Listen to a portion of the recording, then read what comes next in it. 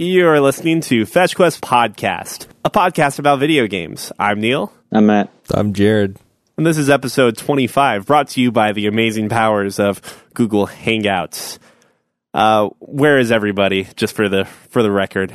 Arkansas. Home, not Neil's. Not my place. Yeah. And I'm not at Jared's place. Yeah. We kind of get the best of both worlds. You know, situation. It's kind of nice. It's kind of nice being able to do this from like my office seat, and I can look at all of the topics we have to talk about right in front of me, and I can actually add markers into Pro Tools right here as well. It's amazing, to say the least. You don't prefer that over standing up or sweating? Oh, and so that's the other thing too. I might not have a shirt on, just in case you wanted to know. Visualize the podcast. Visualize the video podcast. A vodcast? Vlog. That's a thing, right? I think they just call that YouTubing. A VOD, video on demand cast. Yeah, VOD. Sounds... I don't know if that sounds manly or not. I think vlog probably sounds the worst of all of them, so... Vlogcast. I don't know. Matt, how's Arkansas? It's Arkansas. Sweet. Yeah. Yeah, that's about it.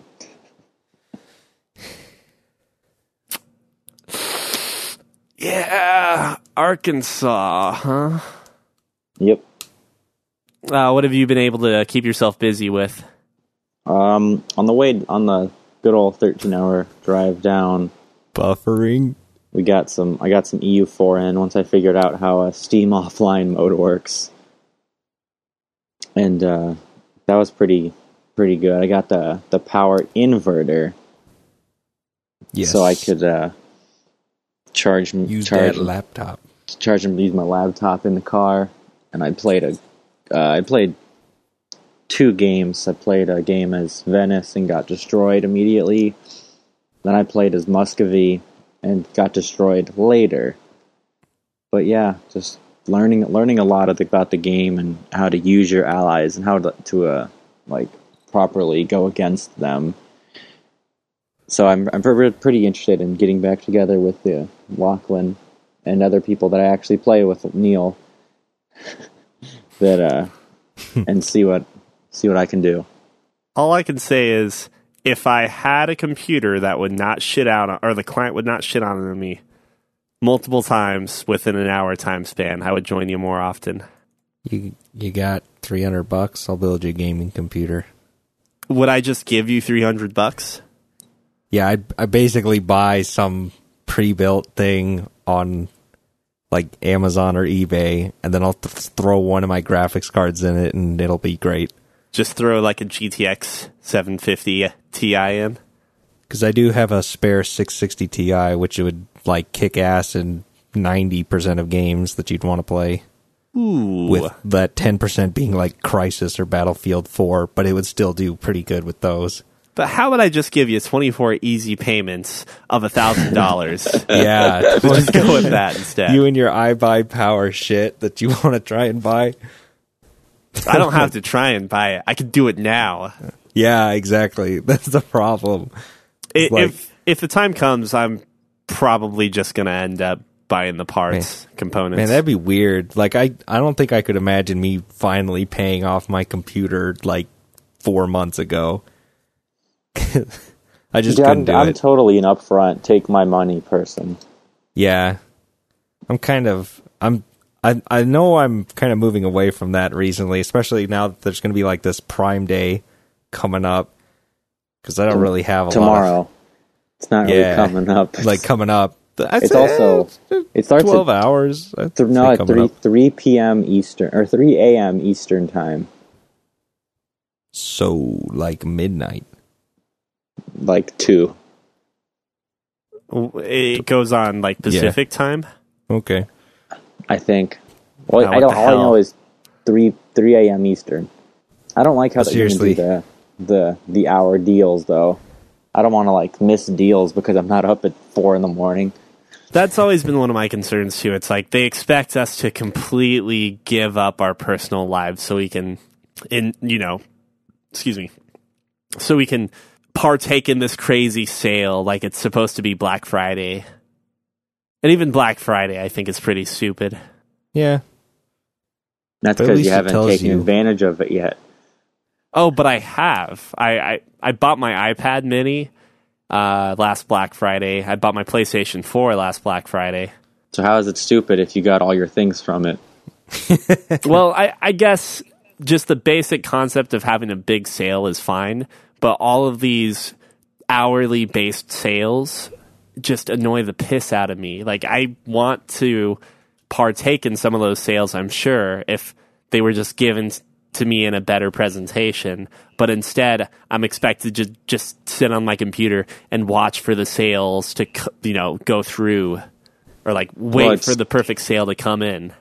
They're not catering to you; they're catering to themselves because like almost all these like hourly sales sell out. Yeah. So it's not like they need you to do that anyway.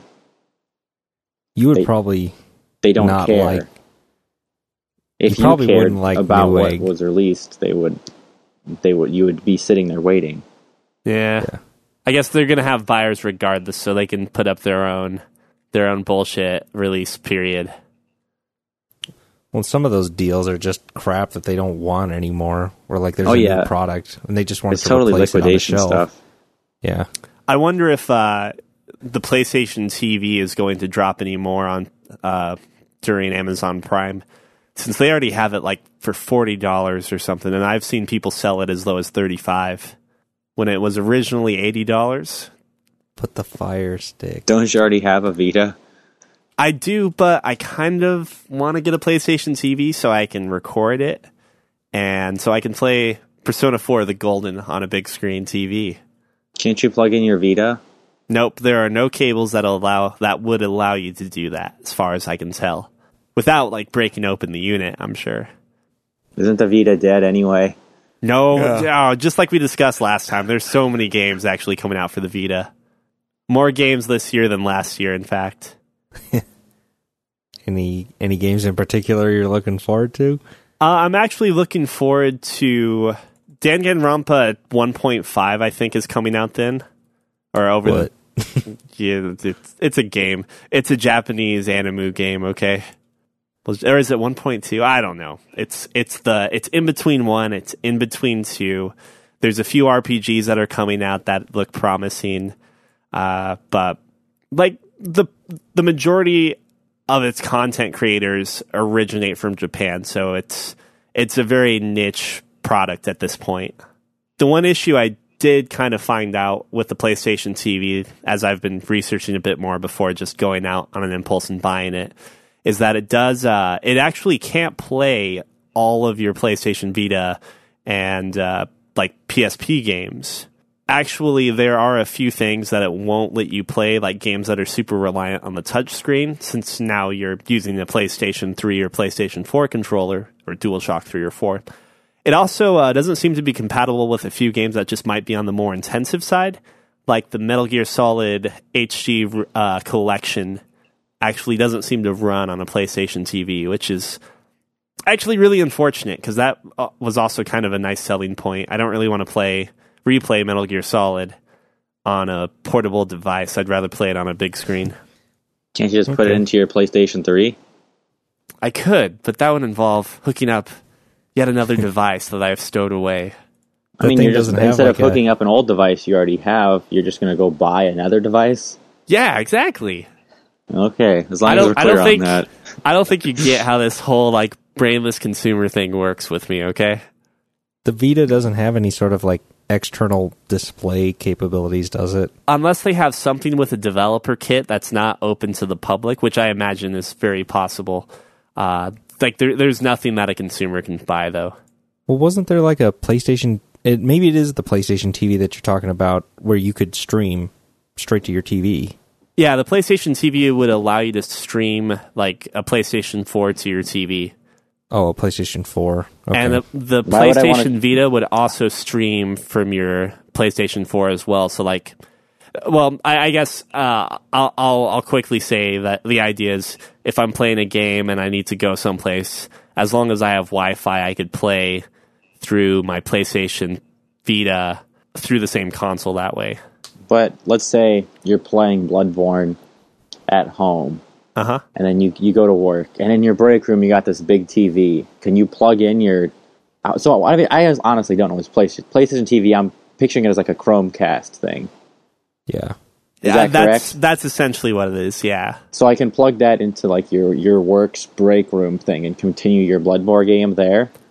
That's what it sounds like to me, although like because it's a quote unquote like console of its own right, I wonder if it has to be on like a local area network to work with a PlayStation 4. But if it's just like the Vita, it should be fine as far as I can tell. They I don't know if you guys have heard of like the Nvidia Shield, but that's kind of the same setup they've been trying to do, is like across networks try and use hardware on a different, system to be able to power the game that you're playing somewhere else.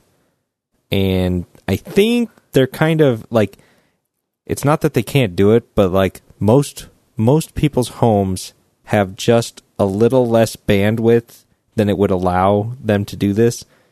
And like the latency is kind of a big problem when you start getting, a distance from wherever your home is. Yeah. And I thought too that the NVIDIA Shield, weren't they also working to doing like hosted games where it's not just like streaming off of something else, but actually going from their servers? I think so. I mean, I heard about it, but I just don't think that just doesn't sound like a marketable idea at all to me. Because if you need some like third party to host your game so that you can play it, that's just, I think it's too much of a boundary to get over, like to be really marketable or to have enough players behind it to really care. I'll admit I'm not that well read on it because it's not something that I'm sold on entirely. So when we were talking Right. about this maybe like a couple months ago, I was a little more fresh on it. But what isn't Steam doing something like that? I don't know. I really don't. If they are, it's something totally different from what I'm used to. I think that's what they're doing with their consoles, the Steam boxes. Because like some of those machines can't actually... Yeah, that's intended to be in-home streaming. So like if I've got my computer in my room and I want to go play in the living room, or if somebody else wants to play from the living room, then they can just stream from their device in-home and just play it that way. And that's what these devices are intended to be. But some Steam boxes are more powerful so that you can just game from them. So like Alienware has kind of made their own little line of these, along with a ton of other groups. But as long as they're, just set up like any other computer, but to your TV, like you can just play any games that it would support normally. I guess the one benefit to us doing this on Hangouts is we can actually browse and stuff without much problem. I actually went on it, and one of these cloud gaming-based systems is known as, or systems, I should say more like, not products, but networks, is called the NVIDIA Grid.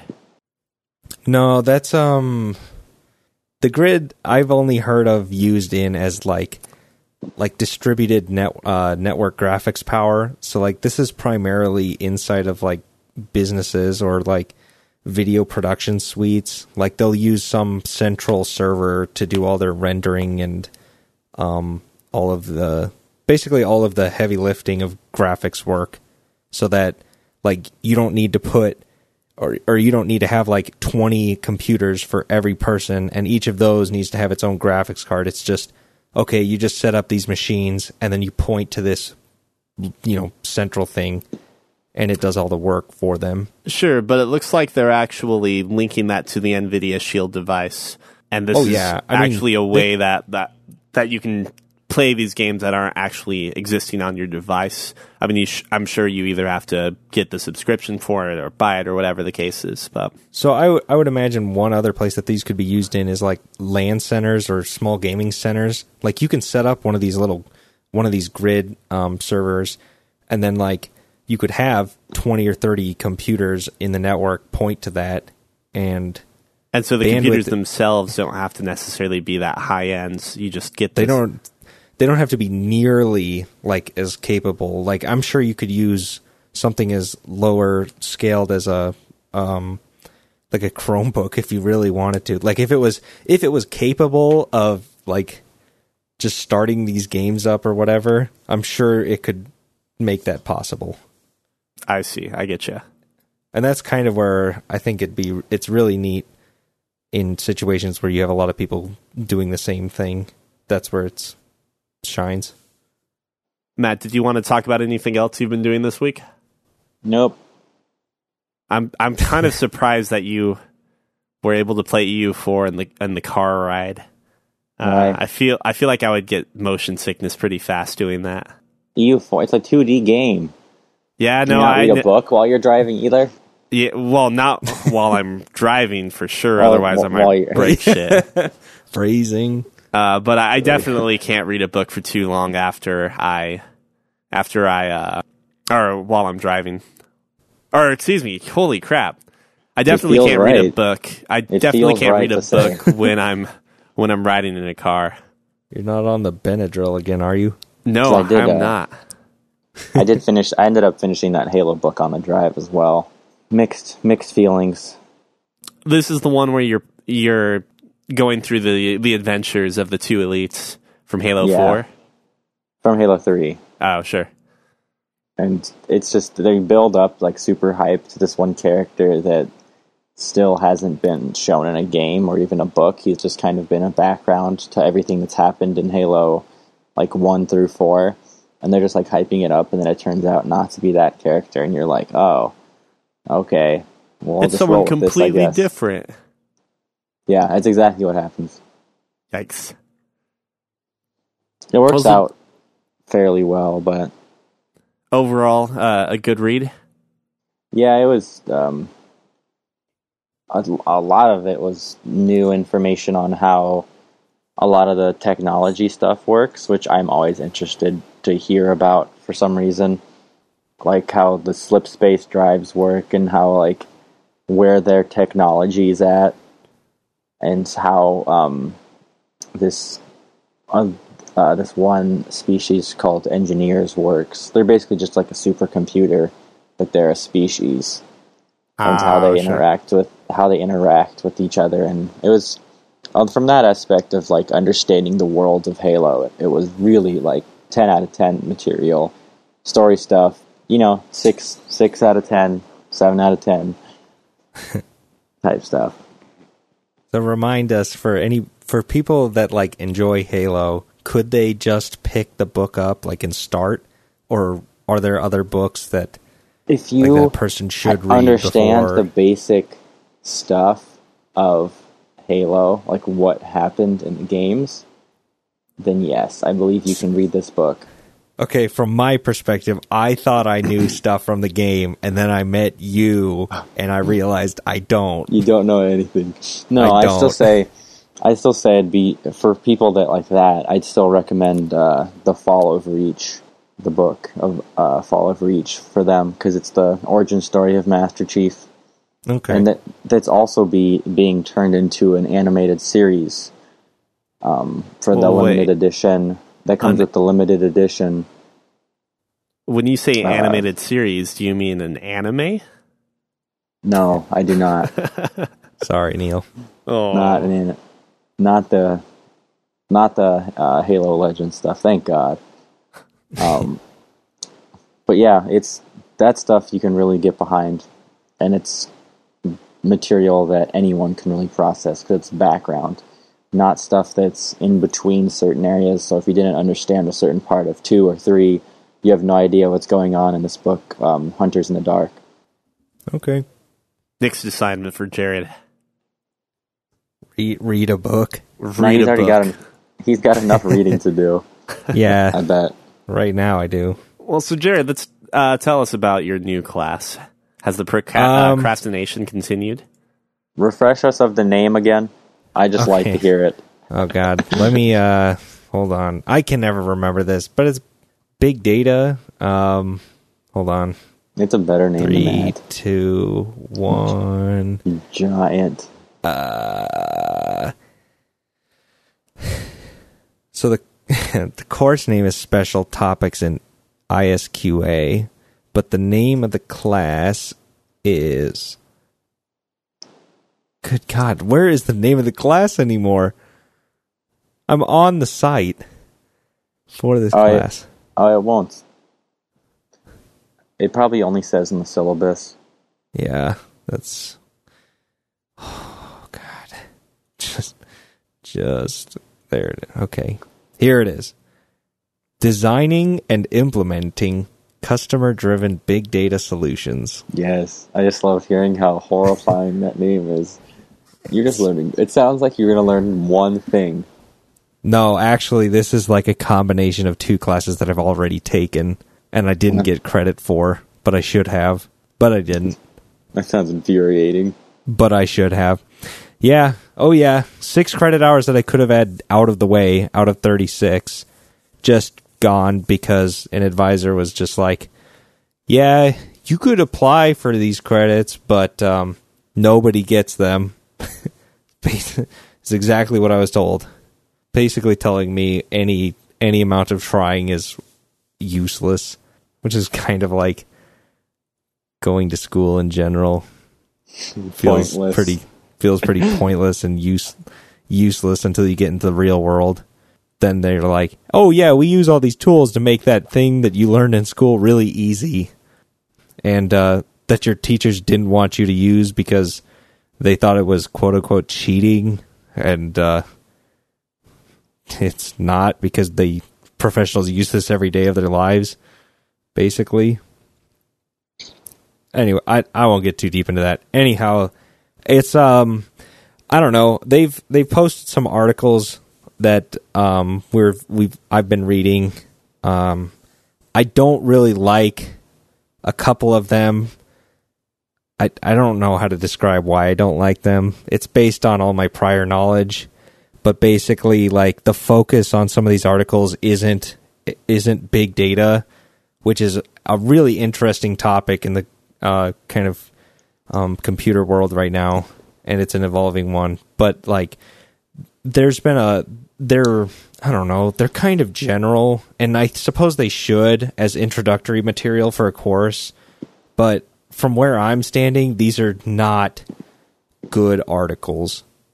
There's one on like how they use data tweets during Hurricane Katrina and Hurricane Sandy to like identify various questions. I don't know. I really didn't care about this article. But anyway, so they kind of run around the important stuff, and then like they don't talk about... I need to form a sentence. The aspect of big data is only a subset of what they talk about in a lot of these introductory articles, and I would like to know exclusively about the big data portion and how they go about this process of identifying like the right questions to ask. Because one of the big problems in big data is that we've got just what it sounds like, a ton of data, and to be able to sift through it is typically the problem in most of these articles. And so as long as these research groups or the people trying to garner some knowledge from it, they have to ask the right questions and do the right analysis beforehand and understand the situation before they can actually take anything from it. So that's been that's kind of what this class is focused at. And then the other half of it is like user experience, I guess. I don't know how they fit that in, but that's like making the data presentable and usable by a broader audience, I guess. And that was another class I've already taken, which is focused at how do you make things on a screen or some computer surface more usable by people, and will if you try and implement some sort of new way of doing something, will people understand it? So, especially in the world of big data, like graphing is a huge problem. So putting your results onto paper and in a simple enough way that people can readily take something is like it's its own field within it. Just making graphs. Have you guys ever heard of a bullet graph? A bullet graph? Yep. No. It's amazing, and you can use it for a lot of things. And if you want to impress some professors, I think this is a graph you should use because it's fairly simple and like people can take something away from it really easily rather than reading or trying to explain things in detail. So there you go. There's your bit of knowledge for today, the bullet graph. When am I going to work with professors ever again? Never. I don't know. You worked with that one group of people for I was audio the professor. Stuff. Exactly. And it works both ways. Use that to teach. Oh, God. Easy to understand. This graph is interesting, to say the least. So, obviously, like a bullet graph you can change whatever the values or, like, whatever the representations mean. Yeah, I've used these before. I Yeah. didn't know it was called a bullet graph, though. It's like, how much can you convolute a typical graph? I've really liked the big data class I took previously, but one of the struggles is like the people who want to tell something from all of their business data is typically executives and people who need to use these for decision making. And so when they get these charts or graphs or just anything generated from these big data teams, they have to be able to understand this to be able to effectively make decisions for their companies. And so having these really complicated graphs isn't necessarily a bad thing, but like unless they can learn what the function of the graph is relatively quickly with just a little bit of education, it may not be worth anything to them. So, it's just there's a lot of considerations when evaluating kind of large sets of data. If you took statistics and you kind of enjoyed it, I think that this is a logical progression, is where you can kind of look at a ton of data and kind of filter it down to be more easier to evaluate like subsets of it.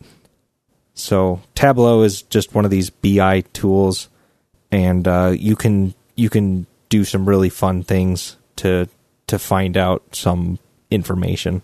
I have never taken a statistics class in my life, actually. It's actually a lot more fun. I don't want to use the word fun. It's interesting. That's the word.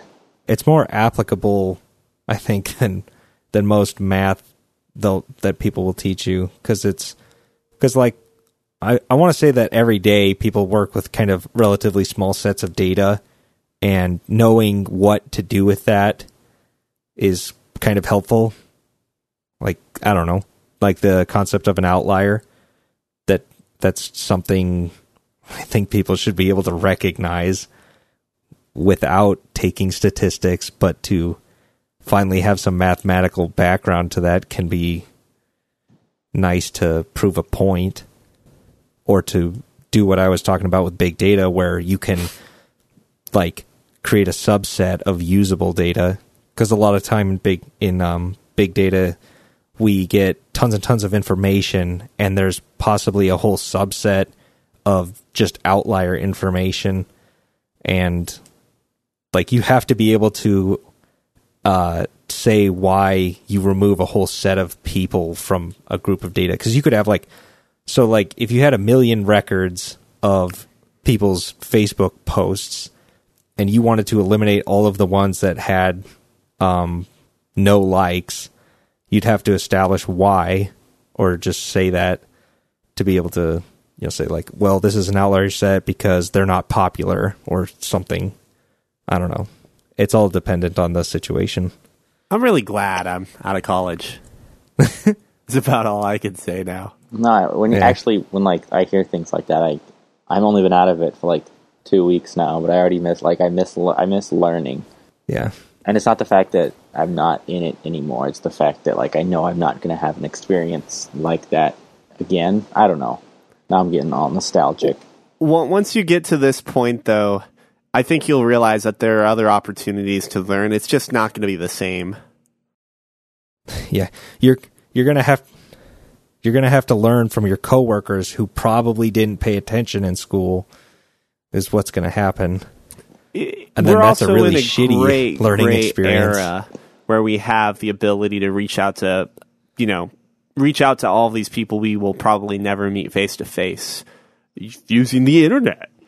Maybe my field of expertise is not one that is just about the book smarts, but about the practical application of things. But being able to talk to people on like gearsluts.com or I don't know, proaudio.com, and being able to kind of exchange information and theories and stuff. I think in your field especially, like a lot of music and video kind of stuff is really, I don't want to say ambiguous, but it's very interpreted. So the way people perceive it is very different from the sciences. Yeah, definitely. And in doing so, like, but I'm sure like the science community also, I mean, has a online community in some form that you can exchange and teach each other and do teach. We call it Stack Overflow in the computer programming world. Stack Overflow. It's a website just all focused around questions and answers to technical problems. I see. And then it has a bunch of other sub-sites, or you could call them sibling sites, that do kind of more other focused question and answer places. Like there is I think there's even a gaming version of it. Gaming, what is it called? Gaming.stackexchange.com. I really do like their format and their layout for every one of their sites, because they're really good about being focused on the point. Like, you came with a question, people come to this site to answer and get points basically for answering. It's kind of a gamification of question and answers. So if you're somebody who kind of likes trivia but you're more technically focused, this is one of those good this is one of the sites for you, I think. What's the, like, you said there was like some sort of point thing. What's the point? It's just a point system, like just kind of... Yeah, so if you answer a question and you answer it correctly, people who are other community members can upvote your answer in the same way that kind of like karma works on Reddit. And with that comes like badges and medals and stuff that the site has just kind of created to entice you to kind of, actively participate. Because I just randomly clicked on one that, like, it kind of interested me. I was, what parts of Fallout New Vegas are based on the real world? Yeah. And then there's this answer has like, I want to say about 25 places with the links attached to them, and he has descriptions of like the Bison Steve Casino is based on Buffalo Bill's Resort from Casino, and there's a paragraph for each one just listing out. This is like really in depth about what each of these locations actually are in the real world. This is crazy. Yeah. So like there's a lot of really good some of the people have really nice detailed answers, and those are the ones that are typically upvoted to heaven. And then the people that like are just there just asking just ridiculously dumb questions will typically just get downvoted once, and that's enough to keep like everybody away. And I think they even have some sort of algorithm that makes it kind of, take the back burner when anybody gets to the site. So in the case of like there's some really dumb questions, you'll see that they're downvoted, and you won't see them at all.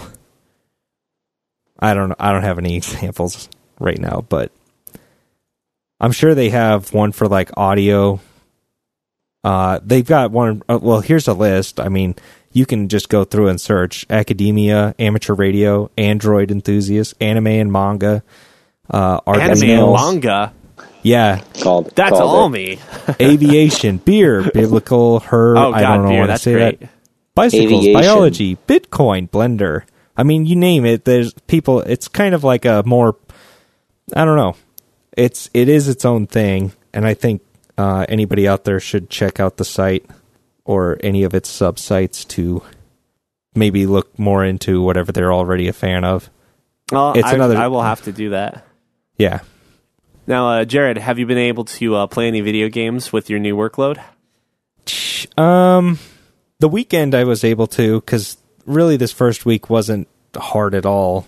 I mean, it was literally 2 articles that I had to read, and it took me all of maybe 2 hours because I'm a slow reader.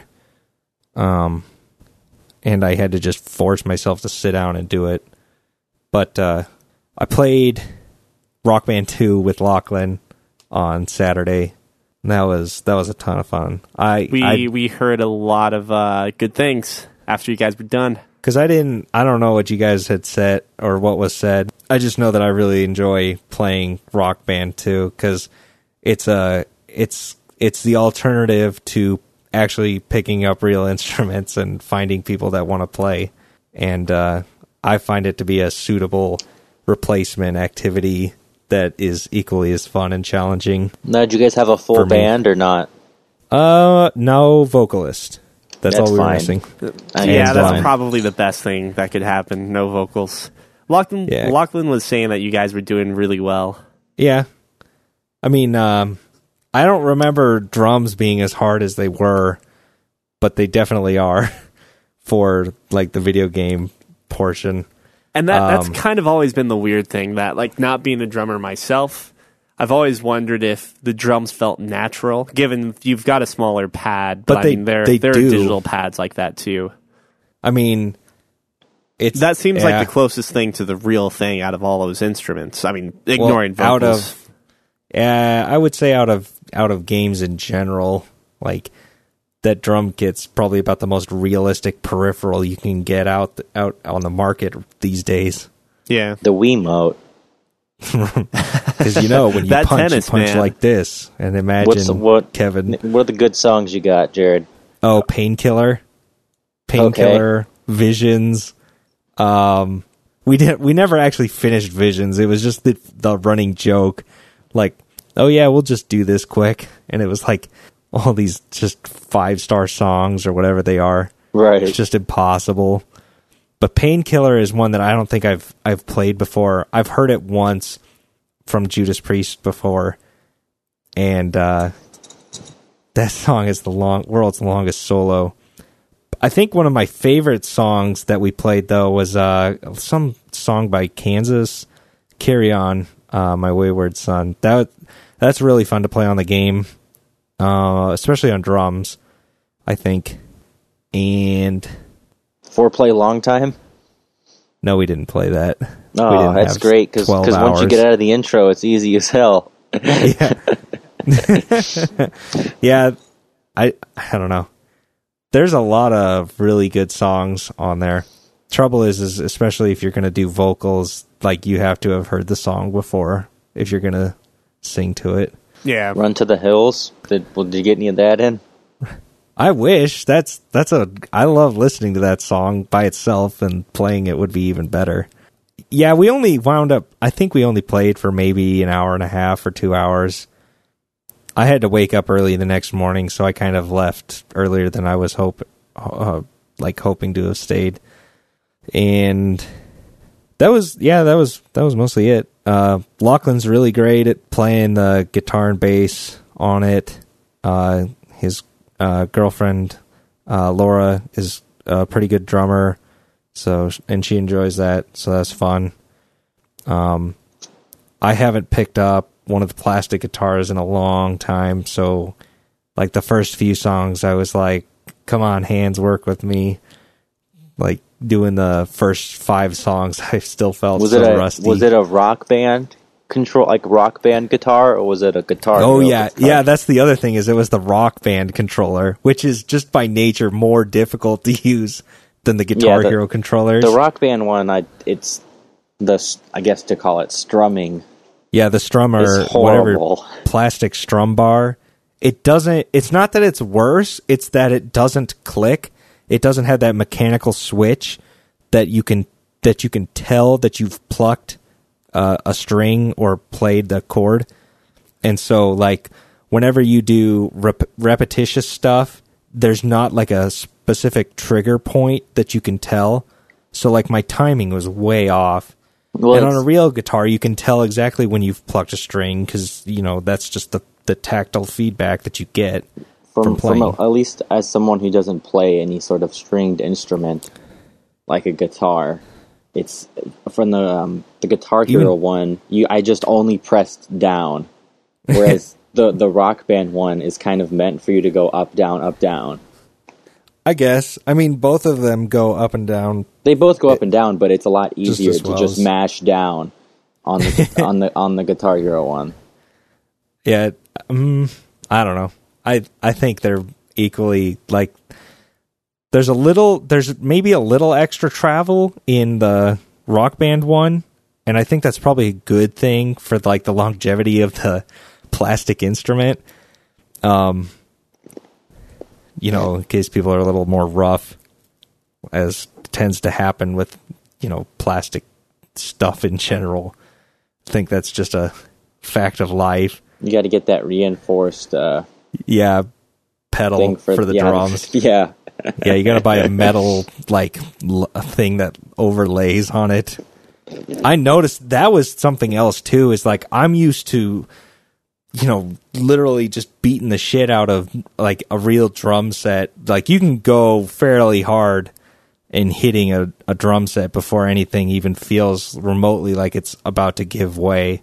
And even if it does, a broken head is like, whatever, I'll just throw another head on. Yeah, it's like $12 at most, and then you just replace it. And, but, like, the drum pedal, man, I was kicking it, and I'm like, this feels like it's going to collapse. Well, were you playing with your shoes on or off? Off.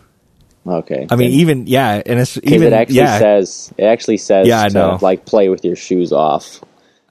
And I've had one of those childhoods where I've broken plenty of friends' toys just because I'm apparently rough with stuff.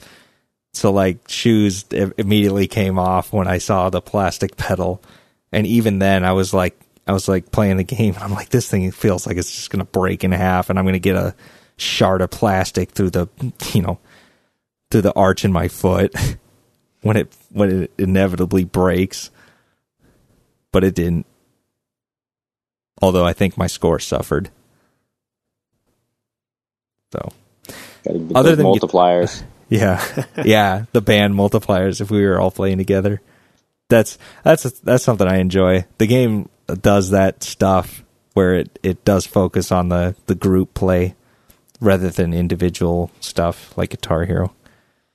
But other than that, I did some deathmatch in CS:GO to try and finally get to rank 3 so I can play some fucking competitive already.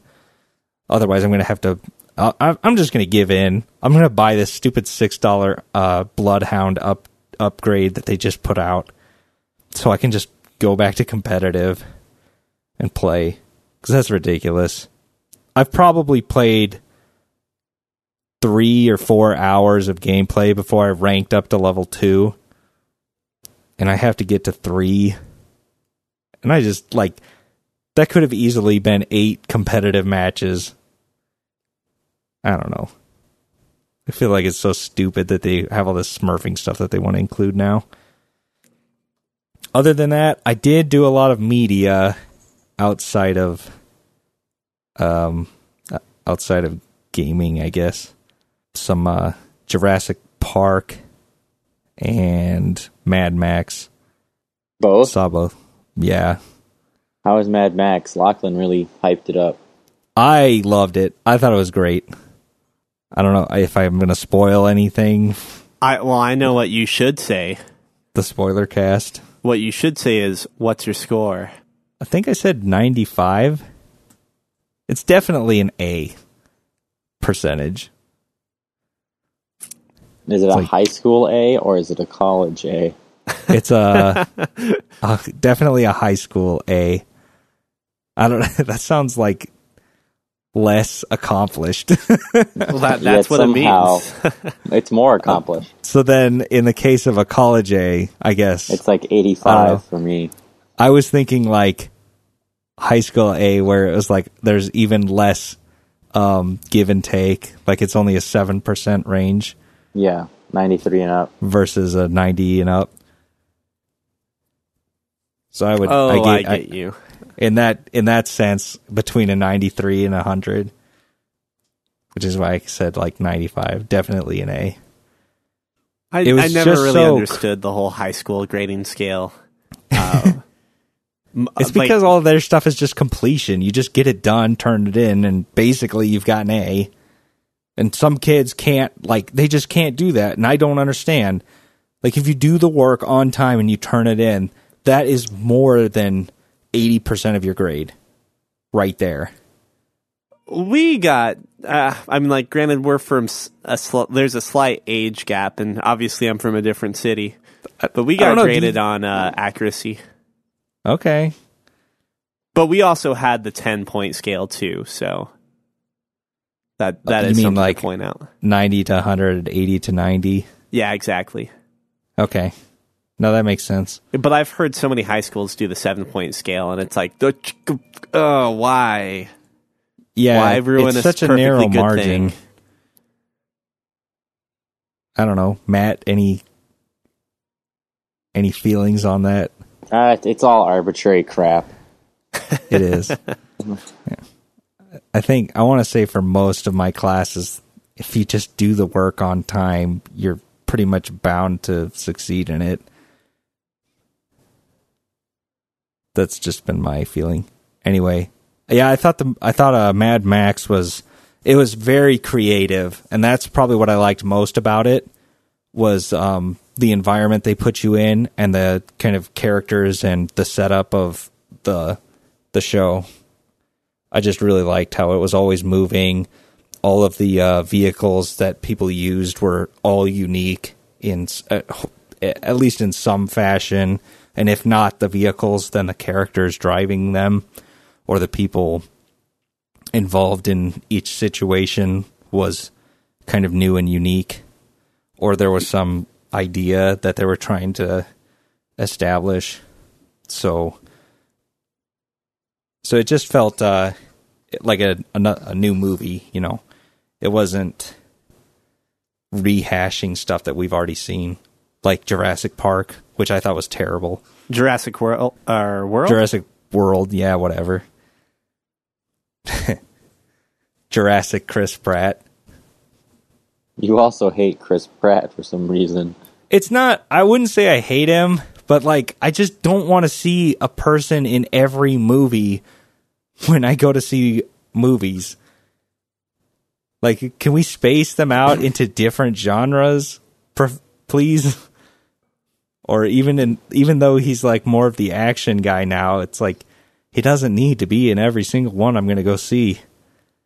That's not how the business works. It is not. Even think about video games. Troy Baker acted or lended his voice in so many different games over the last few years. And sometimes, like Arkham Knight, he's actually 3 characters.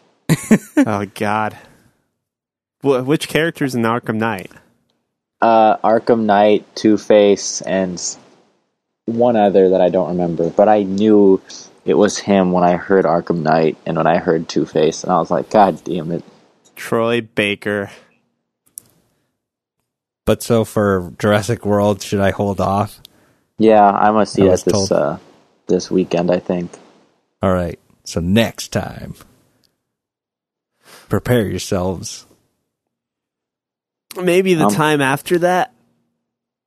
Neil's going to watch it after the next podcast? Maybe. I don't know. I guess are we segueing into my week? Sure. I finished my radio install. I thought you did that last Okay. week, didn't you? No. There was thought you did. There was a $50 component just kind of laying around, not working. It's a long story. But basically, I got my steering wheel controls to work. And this is awesome. And I'm really happy with how it turned out. And I went on a float trip yesterday. That was the big thing that I missed Sunday. I went on a float trip. Basically, you pay $20. Some group of people put you in a bus. They drive you up a river. They give you a tube, and they tie them all together, especially since we were in a big group, and then you just go. And that's the end of it. That's like the entire experience, is they just push you down or push you into the river in the tubes, and you just go. Is there beer involved? If you want beer involved, yes. Was there beer involved? Yes. All right, that sounds pretty fun. Was there enough beer? No. No. Because there was 3 guys who brought a 6-pack between them, and the float was 4 hours long. Oh, God. Yeah. 4 hours long? Yeah, I would say that's pretty accurate. 3.5, 4 hours of just kind of floating at 2 miles an hour, 1 mile an hour. The occasional stop on a sandbar to re-lather. Re-lather? Re-lather. Like reapply sunscreen. Why don't you use the spray kind? Because that shit doesn't work. I mean, Yeah, if you're just No, it floating, doesn't. you could probably just put the sunscreen on as you're floating in your flotation devices. I in mean, your you tubes. could, but that's a pretty uncomfortable experience trying to do anything while sitting in a tube. We're like laying in a tube, right? Or laying in a tube. That makes it even harder. Standing? Standing in That would be fun. My that God. would be hard. Show me And your a bunch ways. of other things. That would be tough as shit. Those things are unpredictable. Just like the depth. How much does a float trip cost you? I said $20. Or this one was $20 for me. I don't know how much other people charge. I'm sure you could just grab a tube and go to this place and jump in. No one's going to stop you. Like if you go a little farther upstream, no, there's not going to be like, people guarding the river. It's not like they own the river. Yeah, nobody can't. owns the river. Exactly. Like they can't The do government. anything. In other words, international waters, as we kept calling them. It's like anything goes on international waters. Pirates. We were planning to pirate movies while you were on the flotation devices. No, pirate beer. Because we ran out. Go and steal. Did you run into any other convoys of inner tubes or whatever? Actually, we detached. So like there was like a group of 50 people, and so they just made 2 giant 25 like pack rope together tube sets, and like all the friends or coworkers I was supposed to go with were on one set, and like when they launched, like these people just like ran and jumped into the tubes that we were supposed to be in, and I was like, well, it was me and one of my coworkers' girlfriends who were like, yeah, that's our friends. And I was like, yeah, that's my beer. And they just like left. And like the workers of this tube thing were like, okay. And then like there was actually one person there who was helpful. She's like, just get on this other set, detach, and like go meet them. Because I don't know what was happening. They should have just let us create our own packs. It doesn't take a... Did you get your beer back? Yeah, that's what I said. So we Okay, got on you the did other get it. group, we launched and detached and just like went over to the other, or where our friends were. And we were all of like 2 minutes in and we weren't going anywhere. They were like, sandbar. And it's like, no, you don't stop like 2 minutes in and just like jack around. But that's what they were doing. So they were just like, all right, we're detaching. So the 7 of us just detached and floated on. Are these like special tubes? And how do they attach? No, it's just a typical tube with like 2 handles that you, like when you're sitting in there, you can grab onto them. And they just put like nylon rope between the handles of each tube. Okay. And then there's one special kind of central tube that has like an inside part where you can set things in, like your coolers. And that's where you store your stuff. This just seems like such an interesting concept to me. I really want to go on a float trip now. Yeah, it's important to go with friends. Yeah, alone. Go Just alone. go alone and just like my PlayStation list. just like your PlayStation friends. Oh, I have developments on that too, by the way. But that You're making friends? maybe that's happening. I don't know. Probably not, though. We'll have to hear about it in the coming minutes. Well, okay. Now go ahead. Yeah. So I always forget some giant like event that takes. Anyway, just go on. I went to the zoo today, and for one thing, I'll have to know. I forgot how fucking expensive the zoo is. Isn't it like it's not- $20 a person? it's not like even if you're an that. adult without a pass. It's $15 per person if you want to get the basic pass. The issue comes in more that, like, I mean, we prepared. We brought food. We brought water, and you can get water from the water fountain. But at some point, we wanted to get like a soda, and we had to get a bottle of water. And that Right. soda and bottle of water were $8 together. Just like, fuck. You could have put the water in the soda. Yeah. Yeah. Actually, yeah, that's that's what you have to do if you don't want to pay $9. You're just not water. being tactical. Yeah. Wait, you Neil. put the water in the soda? Yeah, in the soda After bottle. you drink it. Oh no! It was a cup of soda. I mean, it's still something that holds It's still a liquid. container. we'll It's just put it worth this way: there was a $9. reason we needed to get a bottle of water as opposed to just get fountain water, because I was okay with fountain water. But you said you brought bottled water. We brought a big bottle of water, and then we ended up spending like all right. I got the Skylift. Yeah. Again, there's another. flaw. There's another $6. Yep. Although I was actually tempted to do the train, because by that point in the day I was so beat down by the sun. Like I was thinking, well, the train would be a nice way to see the rest of the zoo, but we ended up just walking more. And that was intense. Our zoo's pretty good. Our zoo is amazing. It is like noted as the best in America. Yeah, it's good. It's really good. Is any of the African stuff done, or is that still in construction? We're talking like the elephant stuff. Yeah.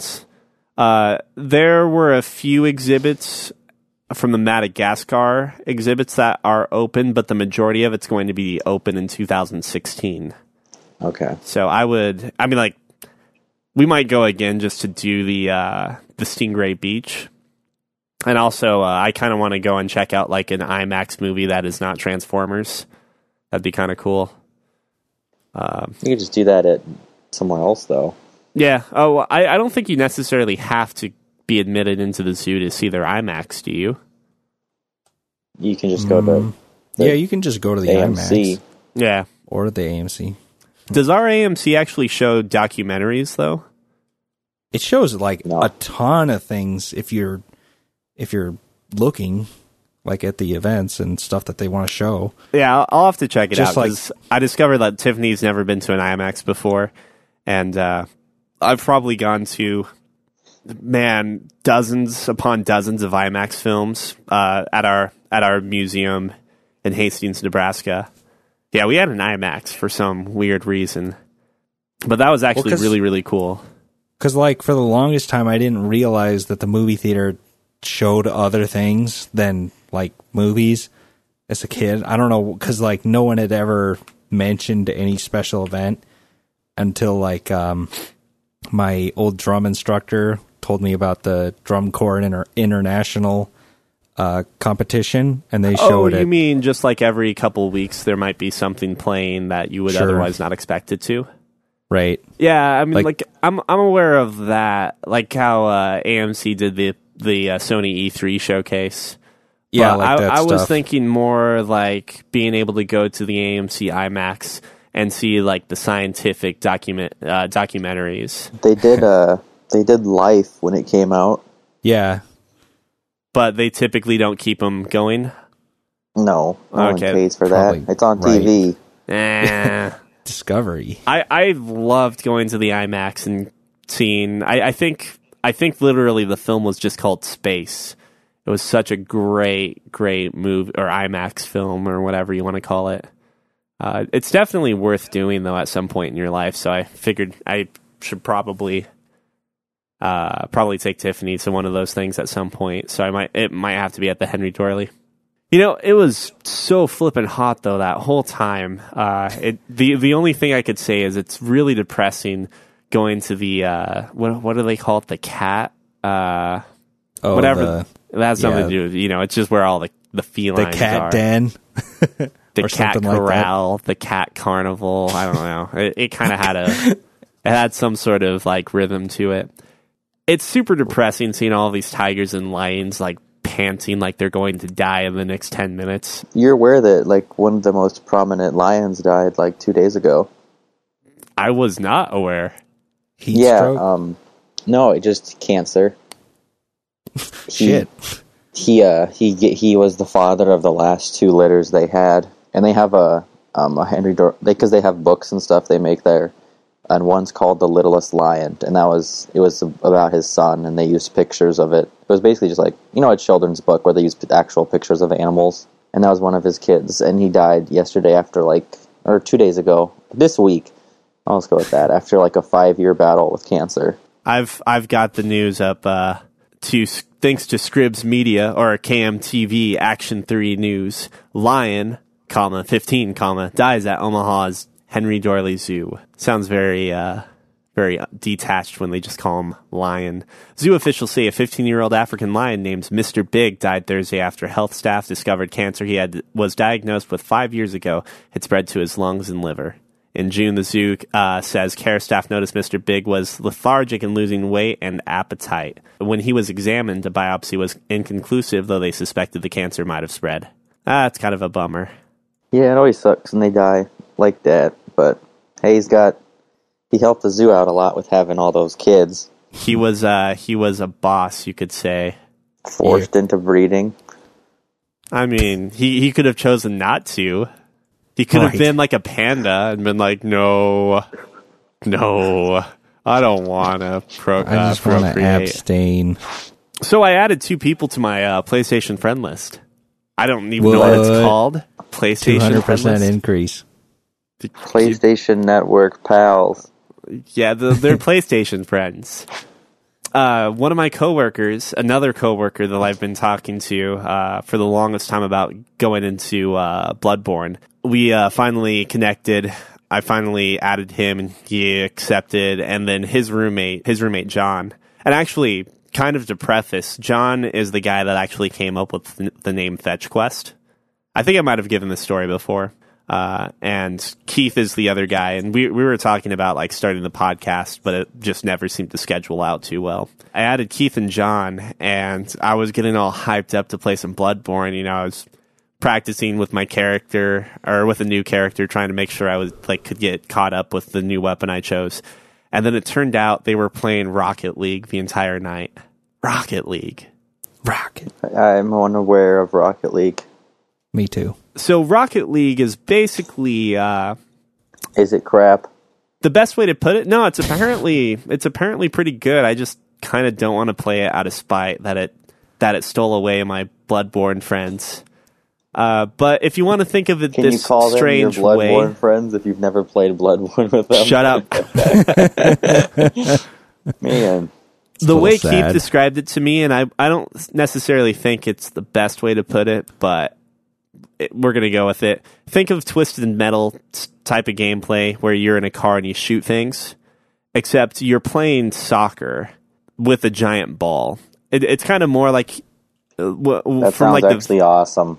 a better way to put it might be more like you're playing with RC cars to give you an idea of how the ball represents or the ball size to you. But yeah, it's pretty surprising how many people have been playing this game, and I think it's free for PlayStation Plus members. I don't know if it's just for a limited time, but the servers were basically fucked day one because it was so overloaded. I doubt they really expected it to be this popular. But it's kind of funny, on Twitch TV right now, it actually has 71,000 viewers compared to the 101 that League of Legends has. So surprisingly, like, getting really close and completely beating out Hearthstone and CSGO. But aside from that, I haven't really been playing anything new. I think I need to have an intervention with League of Legends again. Because I've been playing quite a bit of that. And right now it's to the point that I'm so out of practice that I suck and I'm losing most of my games. And so I'm pissed off as I'm playing, but I keep playing because it's so fun. So like me and Jared with team doubles. Yeah. Yeah. Yeah, but 2 new friends on a PlayStation Network, that's You big. can't call them friends until they actually play with them. Hey, Yeah. man, I sent them messages and we voice chatted for a while. And I heard them play Rocket Yeah, League. I usually do that to people I really don't like in games. Just voice chat and then send a couple messages. Like, hey, you suck. Yeah, I'll report you for poor play. Report you for sucking. Or whatever, however Xbox words it. Random question. You mentioned Twisted Metal earlier. Uh-huh. Have you played the variant, like, vehicle combat game Vigilante 8? Oh my gosh, was that for the PlayStation? Yes. Yeah, I played a little bit of that. Oh, yeah? I think I remember already There's at lots that of- age. Lots of power-up pickups. I'm trying to remember anything about that. I am sure I played that game, but at the end of the day, it was never Twisted This doesn't Metal seem 2. like a game that Matt would play.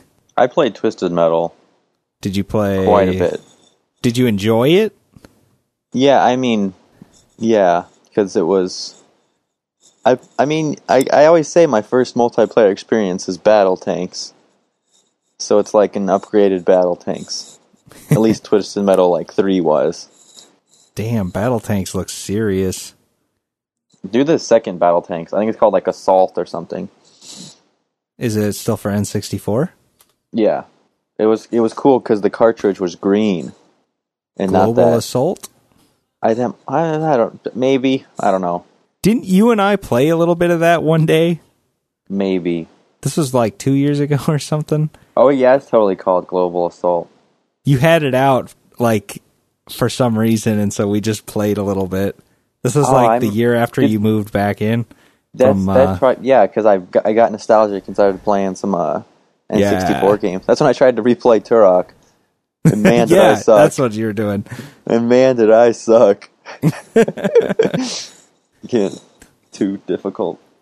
This game looks so much more brutal than Twisted Metal. Because, like, in Twisted Metal, one of the bosses was a tank. So by this logic, everyone is a boss. Well, it's cool because it had a co-op campaign mode that was really fun. Huh. And I think, I don't want to say it was co-op campaign, that was actually before its time, but it was the first one I've ever experienced. And I know me and my brother spent hours upon hours just replaying that campaign. That's fun to think about. It had a cool system where, like, he started off a match with, like, let's just say a arbitrary number of 200 points. Then you pick what tank you want, and depending on how awesome it is, you spend a different number. Like, if you want the Goliath tank, it's 100 points. Okay. If you want the normal tank, it's like 45. If you want the tiny little pissant one, it's like 15. But they all have different... Like, a lot of the objectives are basically just, like... There's, like, story prefaces, like rescuing people, but it's all just capture the flag and, like, assault and defense. So defense, you want the big ones, but, like, for some of the capture the flag type stuff, you want the fast little pissant, and then the bigger guy But you can defending him. spam.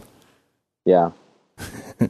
But yeah, that game, I still say that game was way ahead of its time. Total, like, retro fun stuff. Speaking of Mad Max, though, have you looked at the game at all, Jared? Mad Max the game? Yep. Yeah. There's a game. Because it looks like another... I mean, because I don't think there's been very many recent vehicular combat games. Oh, very true. Yeah, I don't know what to think about this. Because, like, I feel like the age of these style games, the vehicular combat is... For me, it feels like it's done, but maybe they're doing something new with it that could revitalize it. Because, I don't know, for some reason I don't see myself playing many hours of this. You know what I mean? Yeah, I totally do. Just, I don't know, there's not a lot of screenshots that I can go from here. But anyway, I don't know. I know I'll definitely take a look when it's got more substance. I mean, I love the art style and creativeness that the movie had. So if they can capture that in the game, then yeah, I think that could be worth playing. Like customizing your vehicle to fit a situation, Right. or So, capture. Neil, when you were new talking magic. about your two friends, can you play Bloodborne with 3 people? Yes, you can do 3 cooperative players at once. What about, like... So what's the max for the actual, like, competitive multiplayer? I'm not sure if they allow multiple invaders, if we're going to call them that, in this game. I've only had single invaders or one-on-ones. But I think if I have cooperators, or I can't remember how they label them in Bloodborne, that might open up the possibility of getting more invaders out at a time. So if that's the case, then you might even have up to 3 invaders at once. But I don't know if that's the case. Because that'd be cool. The nice thing with cooperation or with summoning other hunters, though, is that you do indeed like have a way to password protect it, so you can ensure that only your friends are getting into your game instead of getting some random pub. Can't you just invite them? It's a little different than that. Like the idea is that you have to start ringing a bell. We'll call it a cooperation bell, and then someone else has to. Throughout all these games, their multiplayer schemes have been so archaic in my mind. I would entirely agree with you. But It's the just, fact why that can't they I just have, go to my friends list and invite someone and them come? No, you have to hold this bell and they have to be in the same location, and you got to do all sorts of other weird crap. while we're on the topic, I mean, you can even analyze the fact that Bloodborne, Demon Souls, Dark Souls, they don't really have a difficulty setting either. The game is just the difficulty it has to be. Right. And the only time you do that as a developer, I think, is when you want a player to experience the game the exact way they mean you to experience it. And so by giving this like kind of rough cooperation schematic where like basically once I could summon you into my game, but once we go and beat the boss, which is ultimately the goal for that area, then the cooperation ends. I think they're trying to force you to experience the game by yourself as much as possible, but they're not keeping you from playing it cooperatively all the way through. That might be the best way. A technically shit system. And maybe I'm just trying to justify it that way. Yeah, you're just trying to lore justify having shitty invite system. It doesn't seem too bad within the given stance of if I don't have friends and I need help on a boss. I would like to note that I never drew in any like online help through my playthrough of Bloodborne, so I'm really fucking proud of that now. But like, if you just wanted to get some random pub, it's not like you have to go into some sort of weird matchmaking scheme. All you do is you ring a bell or use an item and wait for someone to join you. This actually might be on the same subject as an email we received last week. I figured let's jump into it. All right. Matthew from Nebraska writes, and no, What? not you. We had. Okay. I am. This is the same he's- Matt as before. Okay.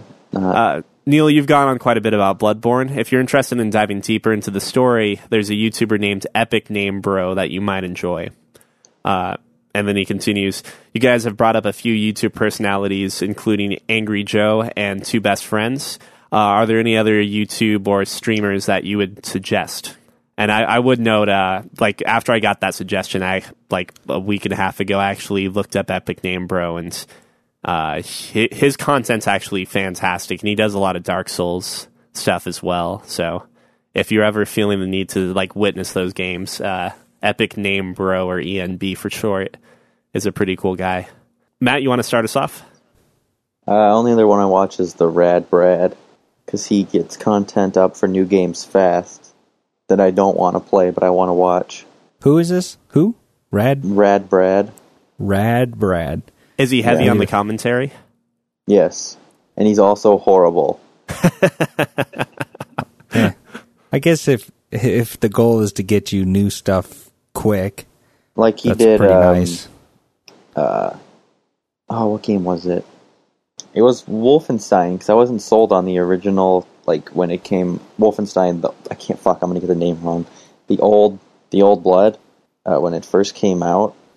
I was The like, New I don't Order? know. Yeah, the New Order, thank you. Good God. I told you I was gonna get it wrong. It's confusing, but I wasn't sold on it. I'm like, it's got no multiplayer, it's got none of this, it's only a single player game on a shooter. I'm like, this is kind of weird. So he had like the entire game beat in like 2 days and have videos up for all of it. Oh wow. So That's dedication. like he's really good at it. That's and for, like playing all day one day and then like editing niche, it the for next. like niche games that you want to like, or you hear a lot about, but you don't actually want to play. Like, I guess, what's it called? Like 1886, The Order. I watched his playthrough of that. Because that's obviously, I don't have a PS4, and even if I did, it does not look like something I would pay for. Yeah. But it had a lot of, people were talking about it a lot, and so I thought it'd be worth a watch, so I watched that in a class. That's about it for me. Do you watch anyone in particular, Jared? My Facebook, or not Facebook, my YouTube feed would say I watch C-Nanners all the time. C-Manners? Yeah.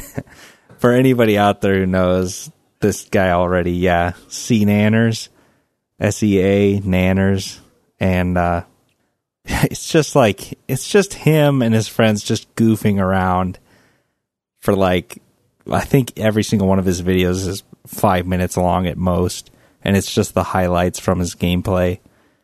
But somehow each of his videos he gets like between 1 and 2 million views, which is a ton of money in YouTube ad revenue. That's like $800 or $900 a video, and he puts out like 4 to 5 videos a week, I want to say. I don't particularly watch a bunch of his stuff. Like, I don't dedicate myself to it. I probably won't watch any of it anymore now that I don't have any time. But like on a lunch break, sometimes it's kind of fun to just see what they do for fun, because they play a lot of modded games called Cooking with C-Nanners. No, what? I'm watching Cooking with C-Nanners right now. Every single one of his videos looks like, oh yeah, that's like his latest. No, that was a year ago. It says, yeah, he labels each of his videos as though they were themed. So like, I don't know. You just have to watch 3 or 4 of them to kind of get the idea. Okay. But mostly plays a lot of Gary's Mod, and plays with about the same 3 or 4 people. And then they do an animated series where they take those videos and they take the voices out of the video, and then they reanimate the series or the episode with characters. And it like, some of the time it gets way funnier when they animate it, and some of the like the basic stuff is really funny as well. But like when because half of the episode is just him laughing. I've probably said this before. Half the episodes is just him laughing, and so like when he laughs in these animated videos, they just like overlay a dolphin on him laughing hysterically. And anyway, but he's probably one of the few, not even a streamer. It's like he just makes some content, puts it out on YouTube, and that's where I'll watch it most likely. Otherwise, I don't care about PewDiePie. I don't care for Markiplier very much. I think they're both they're like obnoxious in a totally different way from each other than C-Nanners, and from each other, yeah. And I want to say in more of a scripted, not like realistic way. Like, I've never seen anybody act like they do in person. And so it feels like really fake. Yeah, I know where you're coming from there. Like, that's why I really, really don't like to watch any of their videos, because they just like hype up the really stupid shit that happens in games, and I don't know, they just try and get people to have a reaction to their videos, I think. But I know that apparently Markiplier does a lot of donations with using his like video funds or whatever you want to call it, so I can stand by that, I guess. I always just assume that most people are pretty not stubborn, selfish too, like with their money. So it's always nice to hear someone being like more philanthropic with it or whatever. But so anyway, yeah, I would say C-Nanners is probably one of the few people I watch, because it seems like he's like actually having fun in these games, and so are the people he's with. So, and it's just kind of like crazy fun, and it's typically always something new. It's not like games that people would typically play, because a lot of these are just modded games that he'll find with his group of people, and then they just kind of go to town. I think, have you ever seen any JonTron videos before? Oh, yes. Well, I've seen his like produced stuff that he puts on YouTube, and those are great. Yeah, I don't think he does awesome. any streaming, as far as I can tell. He used to do something with he had a Ego friend Raptor. They used to do Game Grumps together. Yep, but now Game Grumps is not. He's not part of Game Grumps anymore. If you go back to the early Let's Plays of Game Grumps with Ego Raptor and JonTron, or Aaron and JonTron, those are actually really, really fantastic. But I was going to say JonTron's videos are like amazing in a lot of cases. Because like his videos, he's got a really great sense of humor. So a lot of the stuff that he points out in games, it totally connects, and it's just really funny. Like, if you haven't seen the Titanic song, excuse me, the analysis of just like a bunch of That's also what I like, is he just does some of these games that no one would ever go back and play. Like he did a set on games? Barbie. Yes. The Barbie ones are hilarious. I thought those were hilarious. He's like, and now we need to make our way to go shopping again, because all Barbie does is spend money and doesn't have a job. It's no wonder these kids don't have a clue. Or, he just like gets really upset at the social implications that nobody cares about. Yeah, it's all like really, really good stuff. He has this presentation that's brash, and you could equate it to being something like Markiplier in terms of his personality, but it's actually fairly intelligent. Right, it's more focused, and like he has really good I don't know. He's got really focused attacks on games. And because he's doing like a scripted play or a scripted video, that is totally to his benefit too, because it's just significantly he's able to harness it and hone the jokes that much better too. There's a lot more value in watching his content. In terms of like other video makers, though, I'm trying to think of what the channel name is actually called, but I think it's Game Theorists. And I haven't really like gone through their backlog. I think the guy, let me actually look it up as we're talking. It's basically this guy that kind of talks about a bunch of weird concepts that you otherwise wouldn't necessarily jump into. Like, even though it's kind of beaten to death, when Five Nights at Freddy's was a little newer, he was analyzing what those games actually meant. he has like a video over not Ocarina of Time. It's the Zelda that Matt loves. Majora's Mask. Yeah, Majora's Mask. He has You mean the best one? He has a whole like analysis video talking about how it is a story about Link being dead. It's like him going through purgatory. He's kind of got some interesting videos here and there, but I can't really say I've necessarily gone that much further in. But that just about does it for me. JonTron's amazing though. He's totally JonTron, worth yeah, I would say, okay.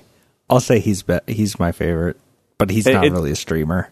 Yeah, he's not a streamer, and he doesn't put out videos all that often, but he's got a good backlog. Definitely worth going through. Matt, you reminded me earlier that Comic-Con's going on. Before we kind of get into some of... Well, yeah, it's done. But there was one really big thing that jumped out at me as I was going through some of the announcements and some of the rumors and so forth. But the one thing that I don't know how to feel about this, and I'm consulting you now as my DC expert, there is apparently going to be a new Batman film written by and starring Ben Affleck, co-written by Jeff Johns, who is also... Is it Jeff Johns, actually? What's that? It's Johns. He's also trash. He's done some okay work. You didn't like his No. his work with Batman Earth 1? No. How about his run on the Teen Titans? No. He's literally just he's gonna be Ben Affleck's personal DC encyclopedia. So tell me, how hyped are you for this next Batman movie? Obviously, I'm preceding Batman versus Superman. Pretty sure it's gonna be Under the Red Hood, from what I've seen from the trailer for Superman versus Batman, or whatever you want to call it, World's Finest, because they show Jason Todd's Robin's suit with like a bunch of Joker stuff on it, and he's dead. So, I mean, they're like kind of already putting stories there, I guess.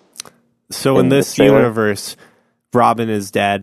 Someone alluded to that this might even be a Batman that's coming out of retirement. Yeah, it's kind of assumed that Batman went into retirement after Robin died. And that Batman is coming back because Superman was such a fuck up with Metropolis. Yeah. Well, did you watch the trailer, Neil? No, not yet. Bruce Wayne was in Metropolis when Superman was fighting Zod, and one of the buildings that the part where in that movie where Zod kind of just like laser beams everything with his eyes in the battle. He kind of just like looks around and starts laser beaming everything that's not Superman for some reason. Uh-huh. Well, that part is shown in this trailer for the second movie, and apparently that was inside of one of the Wayne Towers in Metropolis. So basically, he brought down the Wayne Tower, and it's Bruce is running toward the building on the phone. So it's assumed that he knows somebody inside of it.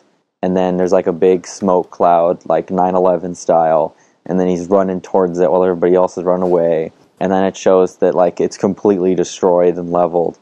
And then he like hugs this like little girl that somehow survived. Huh. And then he looks up at like the remainder of the building, and he looks so pissed. So like it's Ben like Affleck.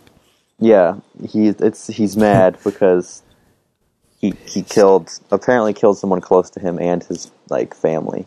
And almost killed this little girl. Right. Does he think Superman actually did it? It's not really shown or implied, but there was laser beams. So. Yeah, I mean, he doesn't necessarily know that Zod has laser beams. Right.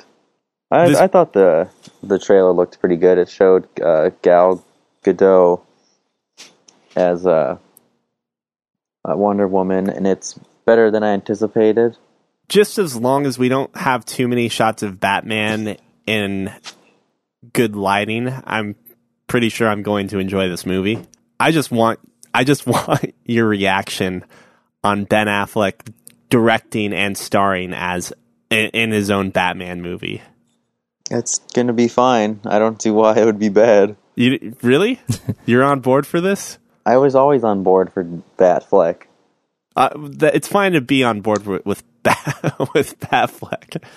I always become concerned when you're going to star in and direct your own movie. Not to mention when it's going to be something that is beyond that of your creative capabilities. That's not the right way to put it. That's why Jeff Johns, his personal DC encyclopedia, is going to be there. Whoa, you can't do that. Batman can't fly without gadgets. Exactly. Whoa, you don't have laser vision, Batman. Hold on.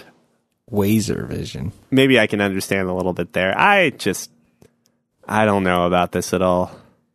I mean, he's directed recently some fantastic movies. So, Like The his Town? skill as a director, yeah. Yeah, I think And, he's a good director. It's just... It seems like a stretch. And maybe it's because I'm thinking too much that Batman, regardless, is a superhero movie and not a serious movie. And maybe that's the wrong way to analyze this. Maybe Could it's be. I mean, Dark Knight entirely was the wrong both. way. But it was still a superhero movie.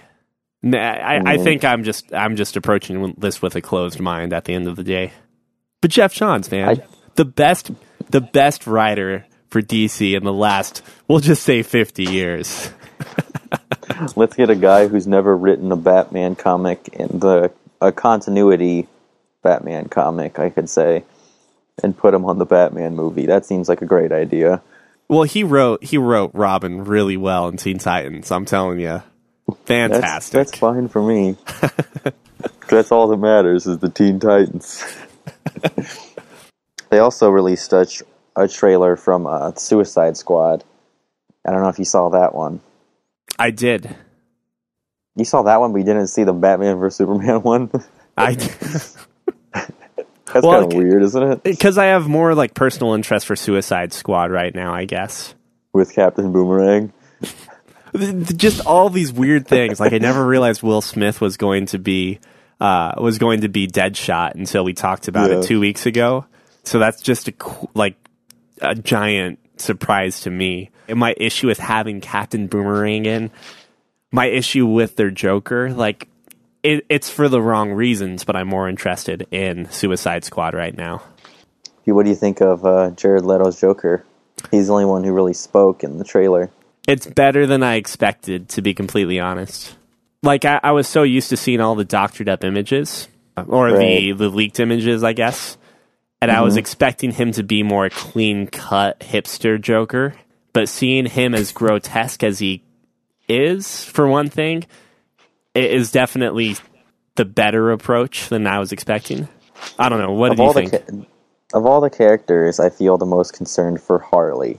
Mainly because if you look at, you got these characters, you got Deadshot, his name's Deadshot. You got Captain Boomerang's basically that one Bullseye, or what's his name? Bullseye or something in Marvel? He's basically him, but with the boomerangs. He kills people with them. You have all these, hardened killers on the squad. And then you have Harley, who just carries around a baseball bat. Her place in it seems weird so far. And I need to hear her voice, because anything that's not Tara Strong is going to sound... I want to hear I guess, if she's just going to imitate Tara Strong, or if she's going to try and put her own spin on it. Honestly, I think she'd be better with trying to, put a new spin on it. And Tara Strong, just to be clear, is the Boston Mr. J? Yeah. Okay. Which wouldn't fit really in this universe. I mean, Jared Leto's voice sounded fine for Joker. I mean, Joker has so many different ways of doing him well, I feel. Joker's been presented by so many different actors at this point that we wouldn't think twice if a voice was completely different. Like Jack Nicholson did a really good job. I mean, Mark Hamill is the definitive Joker. And then Heath Ledger, of course, did another excellent job. Everybody's taken that part so seriously that you haven't screwed it up. But with Harley, I think there's always the chance to screw that up. Who's Deadshot's nemesis? That's a great question. He's like a roamer. Okay. He doesn't really have a specific nemesis. So how does Deadshot... How would you say he compares to what's his face? Other guy that has guns. Deadpool? Yeah, no. No, my God. Like, who else has guns? Like, who are we talking about? I'm trying. Well, you're thinking Marvel or DC right now, Jared? DC. DC guy with I mean, he guns. was in the Injustice game. Come on. Deathstroke. Deathstroke. Oh, Yeah. How does he compare? Deathstroke's more of a old school type of guy where he likes to get up and personal and kill you Okay. with his sword, Sure. and he sometimes has a ponytail. And Deadshot's a guy you never see coming, and you're already dead. Oh.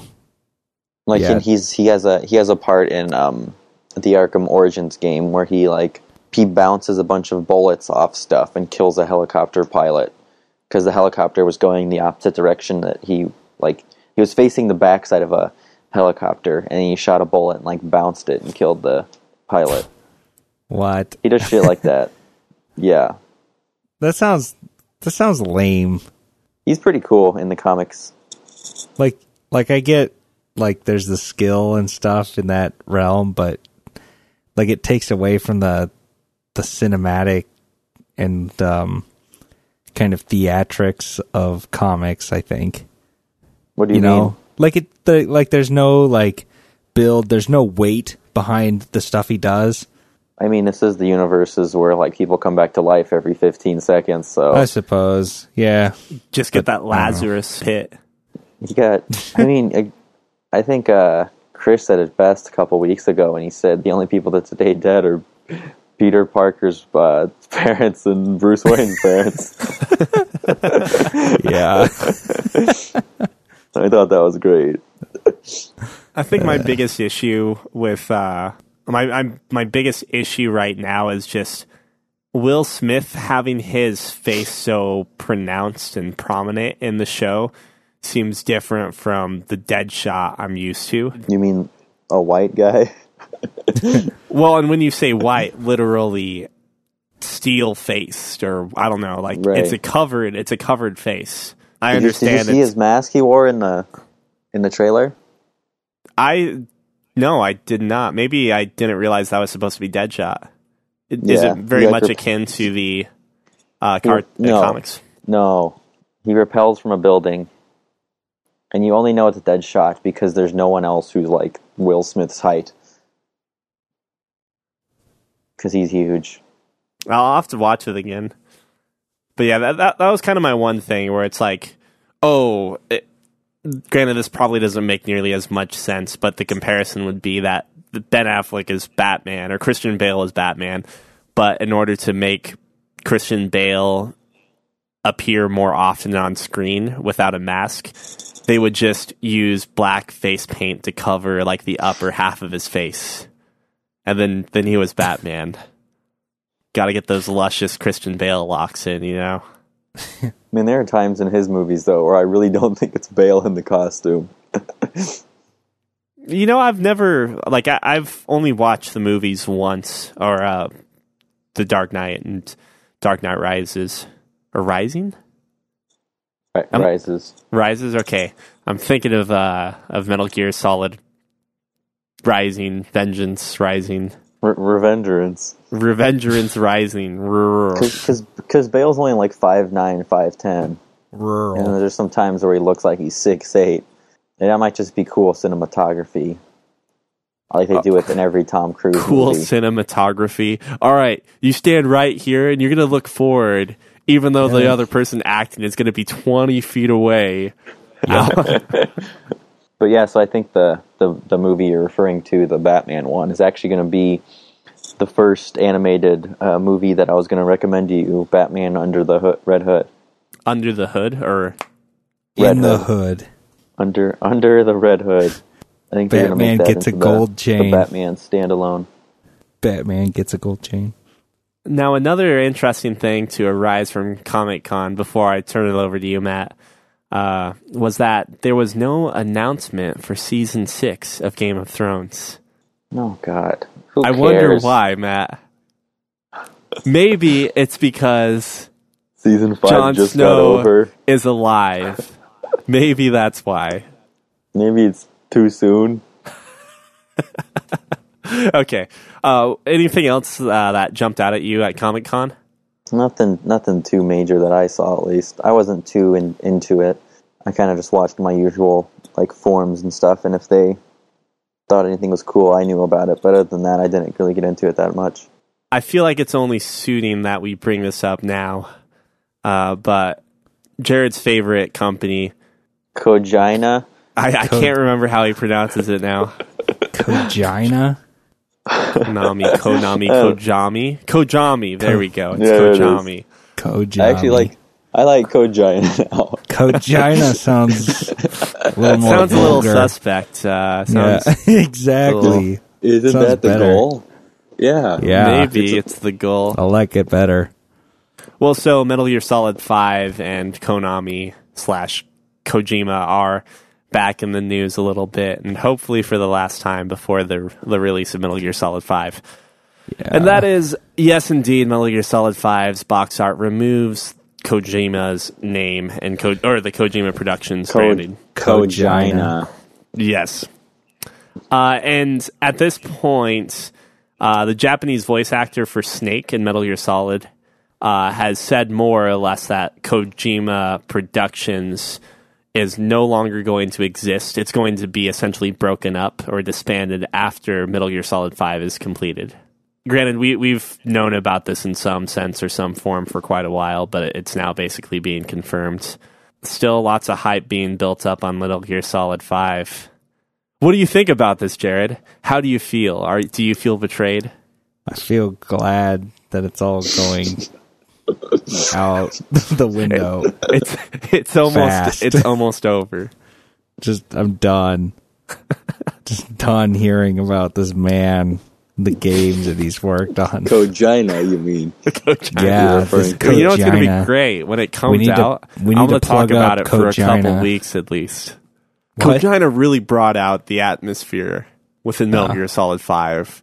The Kojima pain. The Kojima thing. Yes. So, Jared, something interesting came up, and I kind of wanted to ask for your expertise on this. But essentially, Something interesting.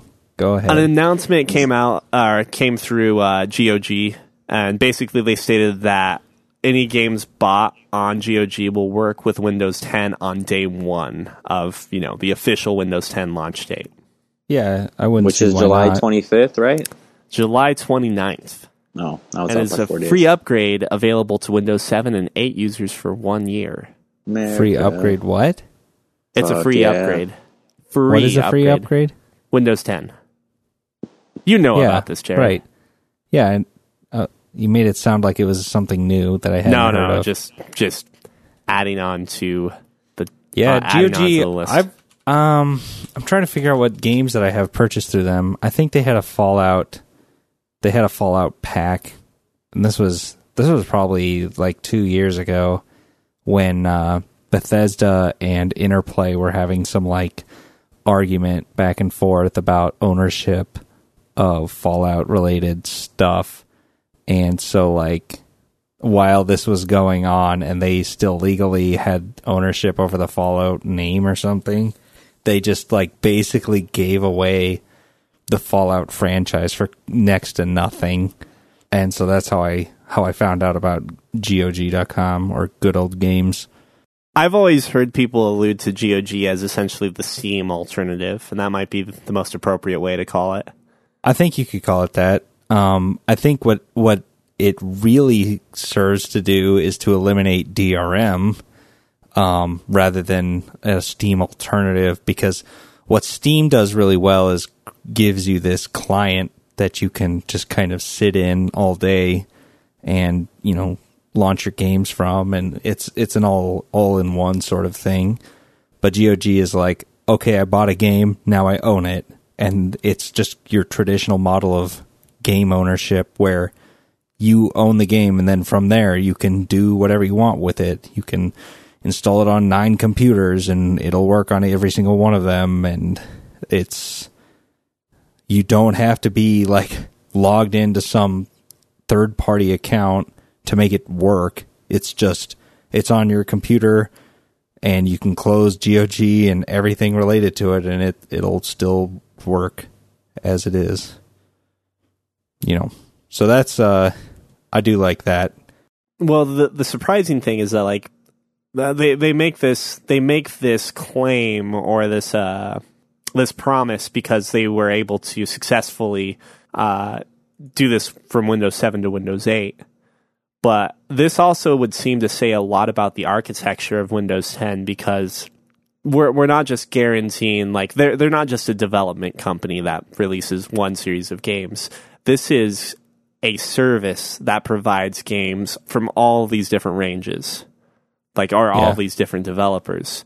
So it's quite a ballsy claim to basically state that, yeah, if you can play this game on Windows 8, you will be able to play it on Windows 10 at this point. I mean, that makes... No, I want to say that it's kind of implied that nearly everything that runs on Windows 7 will run on Windows 10. A lot of the kind of weight behind this big change that's happening is just all this legacy stuff that Microsoft has held on to for so long to be able to be backwards compatible for like these old systems that they've had. Like, I don't know, nobody really cares about any of these backwards compatible stuff because all of the people that do is like enterprises with like 20-year-old applications that are written in Visual Basic 5. Sure. And that's literally it. That's from what I know, and I feel like I know more than the average person when it comes to this stuff. And it's just like, if you are still holding on to these applications, it is really time to move on in life. It really is. Like, I don't know. I just don't know how some of these places function with the apps that they have, or just the maintenance and the cost, and I don't know. It just makes me kind of frustrated thinking about it. It's a lot of work to maintain old stuff these days. Like mainframes. My God. 40 years. Just get it over with. But it's so much money and so much effort because there's so much reliance. I'm not going to get into it. Anyway, everything on 7 and 8 should be forward compatible. That most people care forward. about. I never heard that word before. Forward compatible. Well, and it unto seems dawn. like anything that wouldn't be, they're essentially going to be providing patches Exactly. that will allow or you that, to use Windows 10 or use these games on Windows 10. when it's funny, those quote unquote patches are basically built into the applications that anybody wants to keep running. It's basically just these software companies updating their own code to make sure that it'll still work because they may have been relying on some old stuff that's been hanging around for too long, and they just haven't had the business case to upgrade until they find out half the world is going to upgrade to Windows 10 over the course of 2 weeks. Then they're like, oh yeah, we should probably update this and be ready for it. So they do. Oh, there was also something I forgot to mention from Comic-Con. Essentially at a panel, excuse me, this is from Polygon, by the way, but at the panel, a fan asked Marvel Games producer Mike Jones if Marvel was actively looking for partners to make more console games. And Jones responded by teasing that yes, they are, and you can expect some more announcements as early as next year. But he went on to make the quote that we are very much focused on what our console strategy will be for the future. Obviously, console games take a lot longer to incubate, so that will be a slower process for all. We are very much taking a controlled, less is more, quality-focused, developer-focused strategy. Thing I wanted to ask was fewer games, obviously, but one of those games being Telltale's. Have you... You just bring that up to make me mad? Yes.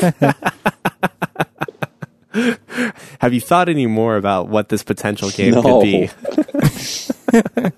And the last good Marvel game I played was the Marvel Lego game. Yes. So good. And then before that, probably one of the Spider-Man games. Yeah, probably Web of Shadows. Spider-Man, I don't know. What other Marvel heroes would make a good game? I think a lot of Marvel heroes would offer different opportunities in gaming. I said, what would make a good game? Well, Because could you imagine a Captain America game? I could. Like, you can't fly, So that gives you a boundary. Like the reason why you can't make a good Superman game Because would he be can because fly? of all of his powers. But like Captain America has a limit to his powers. Well, it's easier to limit. You have one button to throw your shield and to do shield tricks, and then you have a button for punch and a button So for you're basically kick. you're playing Halo, but you could throw a shield. Yeah. No, you gave Master Chief a shield Oh, and a suit of armor. Well, technically, his armor basically is the shield, so yeah. you're essentially just playing Master Chief now. Except Captain America doesn't typically use guns, or like he doesn't just carry a gun with him all over the place. He will pick it up occasionally. He didn't. In war, he did. Yeah. Not know, after like- he got unthawed. He was like, "Oh yeah, guns suck because my brain's been damaged from my Because that's hibernation." not a war anymore. Those are just like spec ops battles. Yeah. Because why He's the not fuck would you killing need Hitler. a gun for Spec Ops? He likes to be quiet. Master Chief really isn't the quiet type. I just kill people. The more I think about it, though, but Captain America doesn't really have moral dilemma. He chooses what is best, and what is best is always best. Like, it would feel bad to be given choices as Captain America. But it could still be a good, fun action game, I guess, at the end of the day. Why would you need choices? I'm so enamored with this, what is it, Web of Shadows game for Spider-Man. Right. Like, do I choose between the cat character or It's not about that. Mary Jane? What? Nothing, I'm Just making a joke let here. Let it go. go. I guess. All of Captain America's story elements are through his stubbornness and how he's like always do the right thing. The right And thing. yeah, and how there's never a right thing. They've always written him into those corners pretty well, Yeah. but it's getting kind of old. Or it's always like, okay, the right thing. It's always when they're always trying to make like a dilemma with Captain America's like choosing ability. It's always, well, let's just make a situation where the right thing to do isn't necessarily the correct thing to do. And that's his only like plot. Mechanic, Like- yeah. Yeah, Like basically Like in the Avengers Ultron. in both of them, in Ultron and in the other one, where he's like, why are you making these weapons? Well, obviously the fucking Shield is making these weapons because the fucking aliens are coming. That makes Yeah. perfect sense. The killer like, whales these are could be- coming. These could be used against us, so we shouldn't do it. Exactly. And then they're like, It's just but the alternative is extinction. And he's like, It's- no one should die if it's not It's- necessary. That's why I've kind of never really liked Captain America. He's too like, Naive. he's idealistic to a fault. It's kind of the same reason that like some stories with Superman are bad. It's just like, okay, you can't just be the stoic guy. You have to make a tough decision every now and then. No. Sometimes you have to put That's the what needs Tony of Stark's here for. the many above the few. Tony Stark is here to make those decisions. Just Right, let which is him just- do it. Which is probably Then you- why he's never like sacrificed himself for like a situation like Iron Man's done. And that's probably why they're so like they butt heads in the previous movie. Cuz like it wasn't Captain America going up into space to pull the rocket. Not that I don't know. That was like I just- situationally Just tell me dependent what really on wish happens that in Iron Iron Man 3, because I'm probably never going to watch it. I really wish in Winter Soldier they went on more at that, because they tried to do some character development alone for Captain America, where he was like, does he still want to be in the military? Does he not want to be in the military? and then once like they turn on him, or once Fury dies, he's like, oh, I'm in the military, and then we're never going to talk about this again because it's gone. And I'm like, oh, okay. I kind of liked how he was like, I don't know what I want to do with my life. He's it's the not one just him. leading. Yeah, it's just, I thought that was really weird. How they had like an attempt at it and then threw it out the window 15 minutes in. Yeah. We call that filler. But yeah, Captain America in a video game, oh, it'd be so corny. It would be terrible, because I already don't like the character. Can't just Before like, you cut out, Neil, I said Daredevil and just make it like an Arkham game. Oh God, that Yeah. would be great. That would be great. And And could it also be like Perception, where you actually don't see anything and you're Well, beautifully rendered open world? If your No. Daredevil is actually blind, then yes. it would turn into that one game with the blind chick, and she has to like hit the ground. Perception, yeah. Yeah, it would, The yeah. game Neil just mentioned. Is that what he was? Okay, yeah. I forgot that was the name of it. Yeah. Oh my It gosh, turned into that that. would It'd be a Batman game, but you have to do that. be Perception, but you can fight the enemies. The last boss just doesn't move, so you have troubles finding them.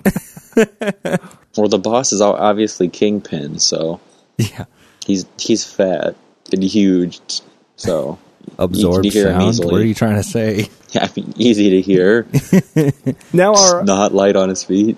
are all Daredevils blind? Like all versions of Daredevil, No. Matt Murdock? Okay. I showed you that comic with like that one lady who didn't believe Yeah, he was blind, and it was like the chick flashing him and stuff. that was funny. You He's like remember that, Neil? sweating. I don't. Do you still have it handy? Oh, you mean does Google find it fast enough? I should have remembered the artist's name because the artwork itself is. I like that. I like the artwork. I don't know if Jared had any thoughts about it. About the Daredevil. artwork style Yeah, of that comic in particular. yeah. I liked it quite a bit. But it seems like the original Daredevil is blind, though, correct? Or define. I mean, the original Batman killed people, so Really? Yeah, yeah. Fuck That And him. he seems- had guns. What? Yeah. He had more of a vengeance.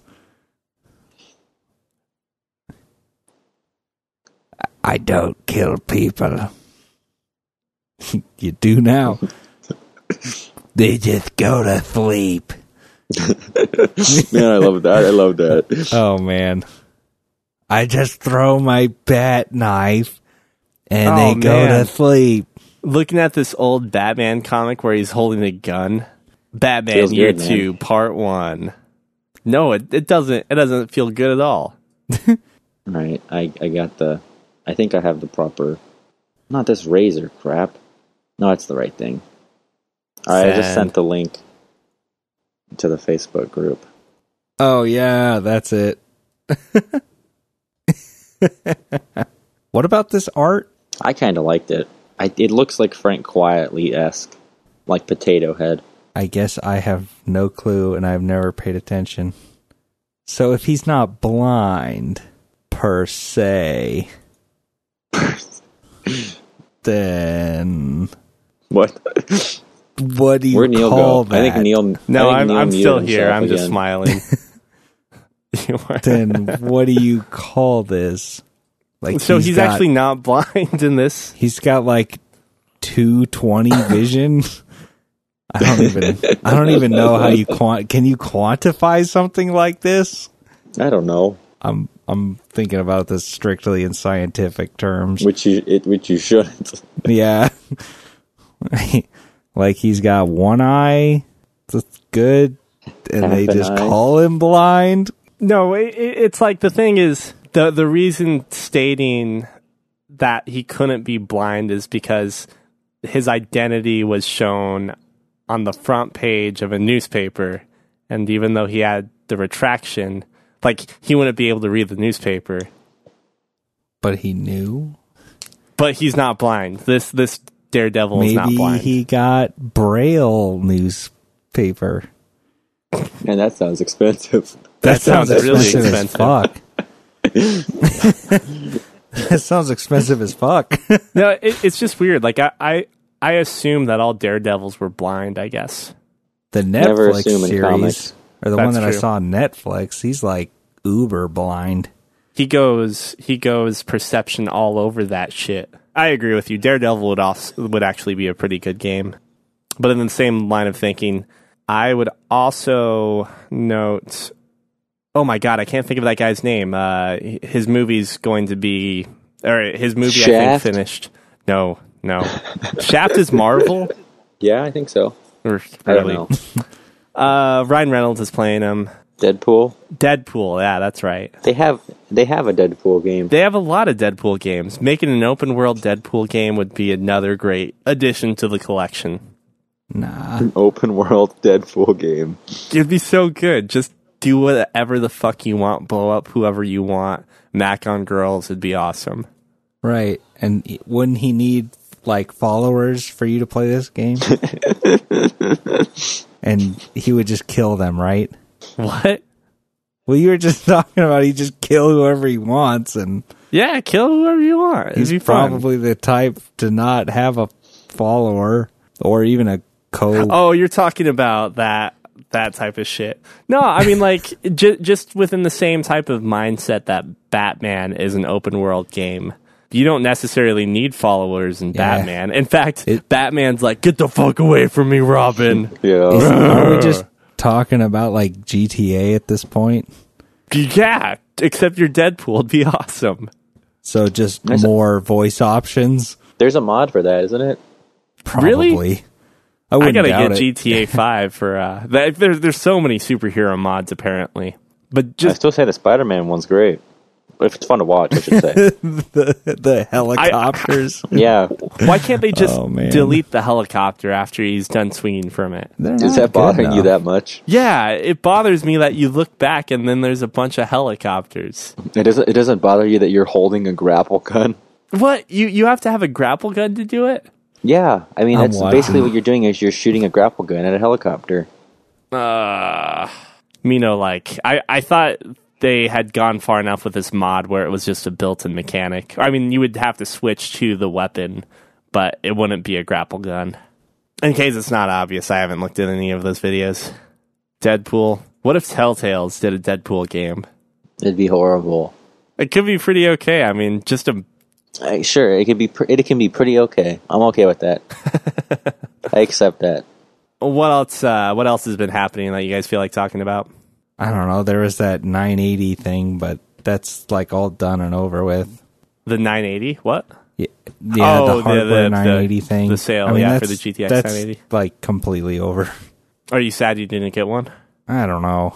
I mean, yeah, obviously, I'd love to have really great computer parts, but I already have a 970 that I bought like 8 months ago. I don't play nearly as much games as some people, and so like, I mean, like the logistical need for one is not there.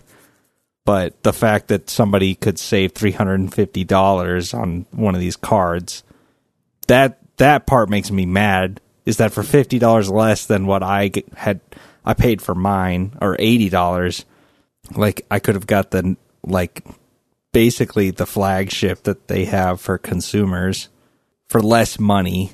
I don't know. Just bitter. Just salty. Well, you know what could turn that frown upside down, Jared? Have you seen Tony Hawk's Pro Skater 5 gameplay trailer? Shit. No. This is going to make the frown more frowny. This might... Way to... Tony Deeper. Hawk's what? Sorry, say that one more time. Tony More Hawk's frowny. More Frowny 5. Have you watched the video? Yeah, I watched a little bit until I realized I frowned, then I stopped. What are you just- frowning about? It looks like shit. This is what I was saying about, like, the same thing with the vehicular combat is like, I feel like this era of games has passed, and for them to revamp it and try new things it's just, I don't know if it's going to work. They got their ass kicked by Skate, and now they're going to try and bring back this shit. Oh, They're shit. trying to bring back the unrealistic Superman skateboard game, right? Right. Well, that's basically what all of them are. Well, Skate is a little more realistic, quote unquote. Yeah, it's a game, though, so it's not. We haven't had one of these games in a while. If they're willing to put in some new assets, Right, because it's not worth it. I'm watching this gameplay right now, and this does not look like it looks anything I want to literally play. like the same thing we had 5. That's what or I'm 8 saying. years ago. No, I can say it works. The last Tony Hawk's game I bought was Tony Hawk Project 8, and it looks worse than that. Project looks- 8? Yeah. You stayed in the series much longer than me, my friend. Yeah, no, me too. I didn't even make it to American Wasteland, so... Project 8 was prior to American Wasteland. Oh, okay. So, yeah. I guess I was just trying to say that, like, that was the last one I remember even seeing. But, like, I think the last one I had was Tony Hawk 3, maybe 2. They need to go in the opposite direction with these games. No, I'm all for this. They need to make this like a Flash game that's hard as shit, like QWOP. Like, can we make a skateboarding QWOP equivalent?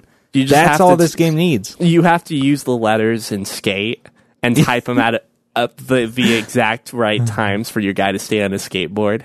Yeah, you have to use the letters skate to stay balanced on the skateboard, and then the like final like objective is to do an ollie over like a tin can or some shit. If you're not using a USB 2.0 keyboard, you can't hit all of the keys, and it won't register all of the necessary keys in time to actually get the successful ollie. Yeah, I'm watching this gameplay and I do not get excited. The thing is, I was not expecting the graphics to be decent at all.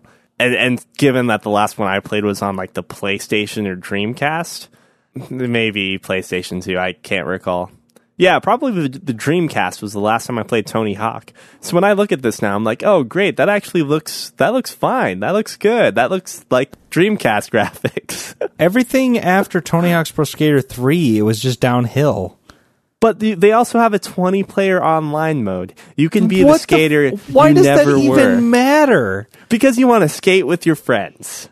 At what point do I start or stop caring? I don't know. Like, Jared, let me describe a scene Here we go. that you might be familiar with. Remember those days you'd be walking home? No, you'd probably be rollerblading home in your rollerblades. And then you saw the skate park and you're like, oh man, I wish I could go in. And there's a bunch of skateboarding kids. You know, that's short and lingo for us hip kids.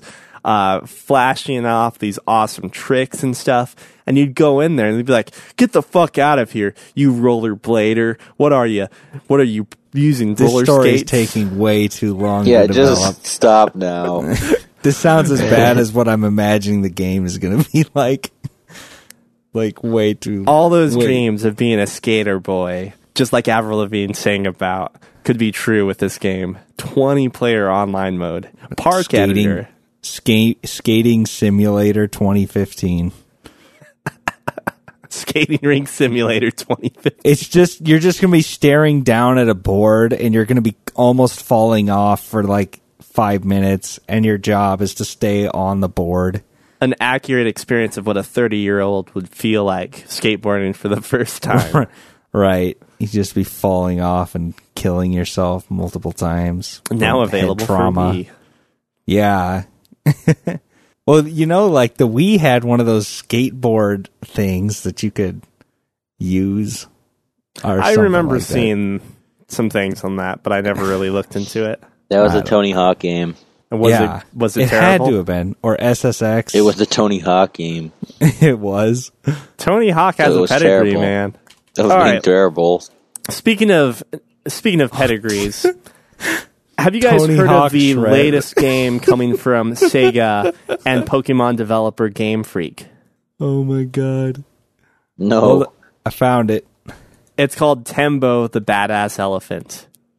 Tembo The Badass Elephant. Tembo.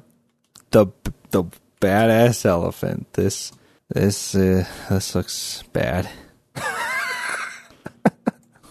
This looks very bad. In fact, I should just stop what I'm doing. But it's made by Game Freak. What the fuck is this? Moving on to other news. Where did you even... This looks so bad. What am I looking at here? I was drawn by the headline, and I was like, Sega and Game Freak are working on a project together? That seems promising. Sega's had a lot of decent titles lately, and then I mean, Or you this game mean could the probably only be new content. This could probably be like a really cool game, just like a fun little neat game, but it's kind of strange to say the least. I don't know. I don't think it's gonna beat Super Hexagon. Yeah, you never know.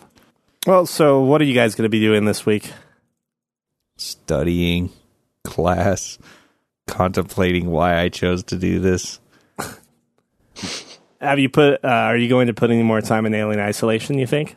I feel like I need a good 3 hours to sit down and do that, and all I've had time is well, I guess I watched those movies, so I can't really complain. No. Lachlan will be sad. Yeah. What about you, Matt? Did you guys not watch the Halo Vidoc? No. Oh, yeah, let's actually talk about that. I did. What'd you think, Neil? Not being as personally invested in the series for one thing, nor the company or the people. The one thing I would point out is that a lot of familiar names arose just with conversations that I've had with you about their staff. So it was kind of interesting to get some names on faces and actually hear a little bit about the inner workings, talking about their choice and going to 60 frames per second, a set 60 frames per second, what that would mean with multiplayer and whatnot. Right. It was really cool to see a lot of stuff with Tim Longo because he's awesome. Yeah. It's kind of interesting too, obviously it's meant to be epic because they're dramatizing it. They want you to be interested in the game. But it was just kind of cool seeing how they kind of hyped up Halo 5 being by the end of Halo 4, it's we had brought the team together. So Halo 5 is clearly going to be the true project to base 343 Studios off of. They have their team, it's put together. They were building the team in the middle of building Halo 4. So it's it's very hard to imagine Halo 4 is a good way to represent what 343 is, because that was more its formative year. If anybody's interested in those how they actually are building the game and building certain the more intricate things about game development, I'd recommend watching the 2 sprint seasons they've done so far.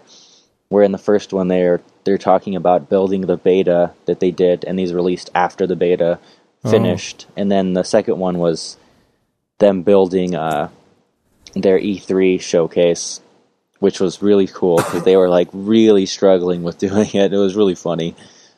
Yeah, it's neat to see that a lot of people don't know that almost every Halo game has a different lead on it and a different direction. And it's kind of obvious and it's not to see where that person's background was from.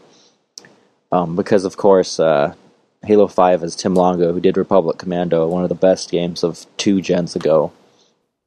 And then I want to say Halo Reach had this guy named Sage, and I forgot where he was from. I know it was some another big first-person shooter. But it's interesting to see how between game to game their team changes so drastically and their focus changes.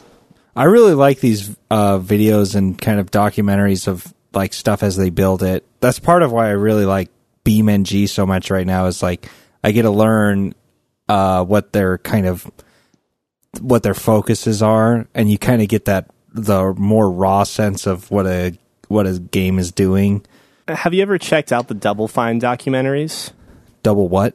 Double Fine. It's a game company, and essentially they try to be as open, or we're trying to be as open door as possible, if you will, on a Kickstarter game that they were making.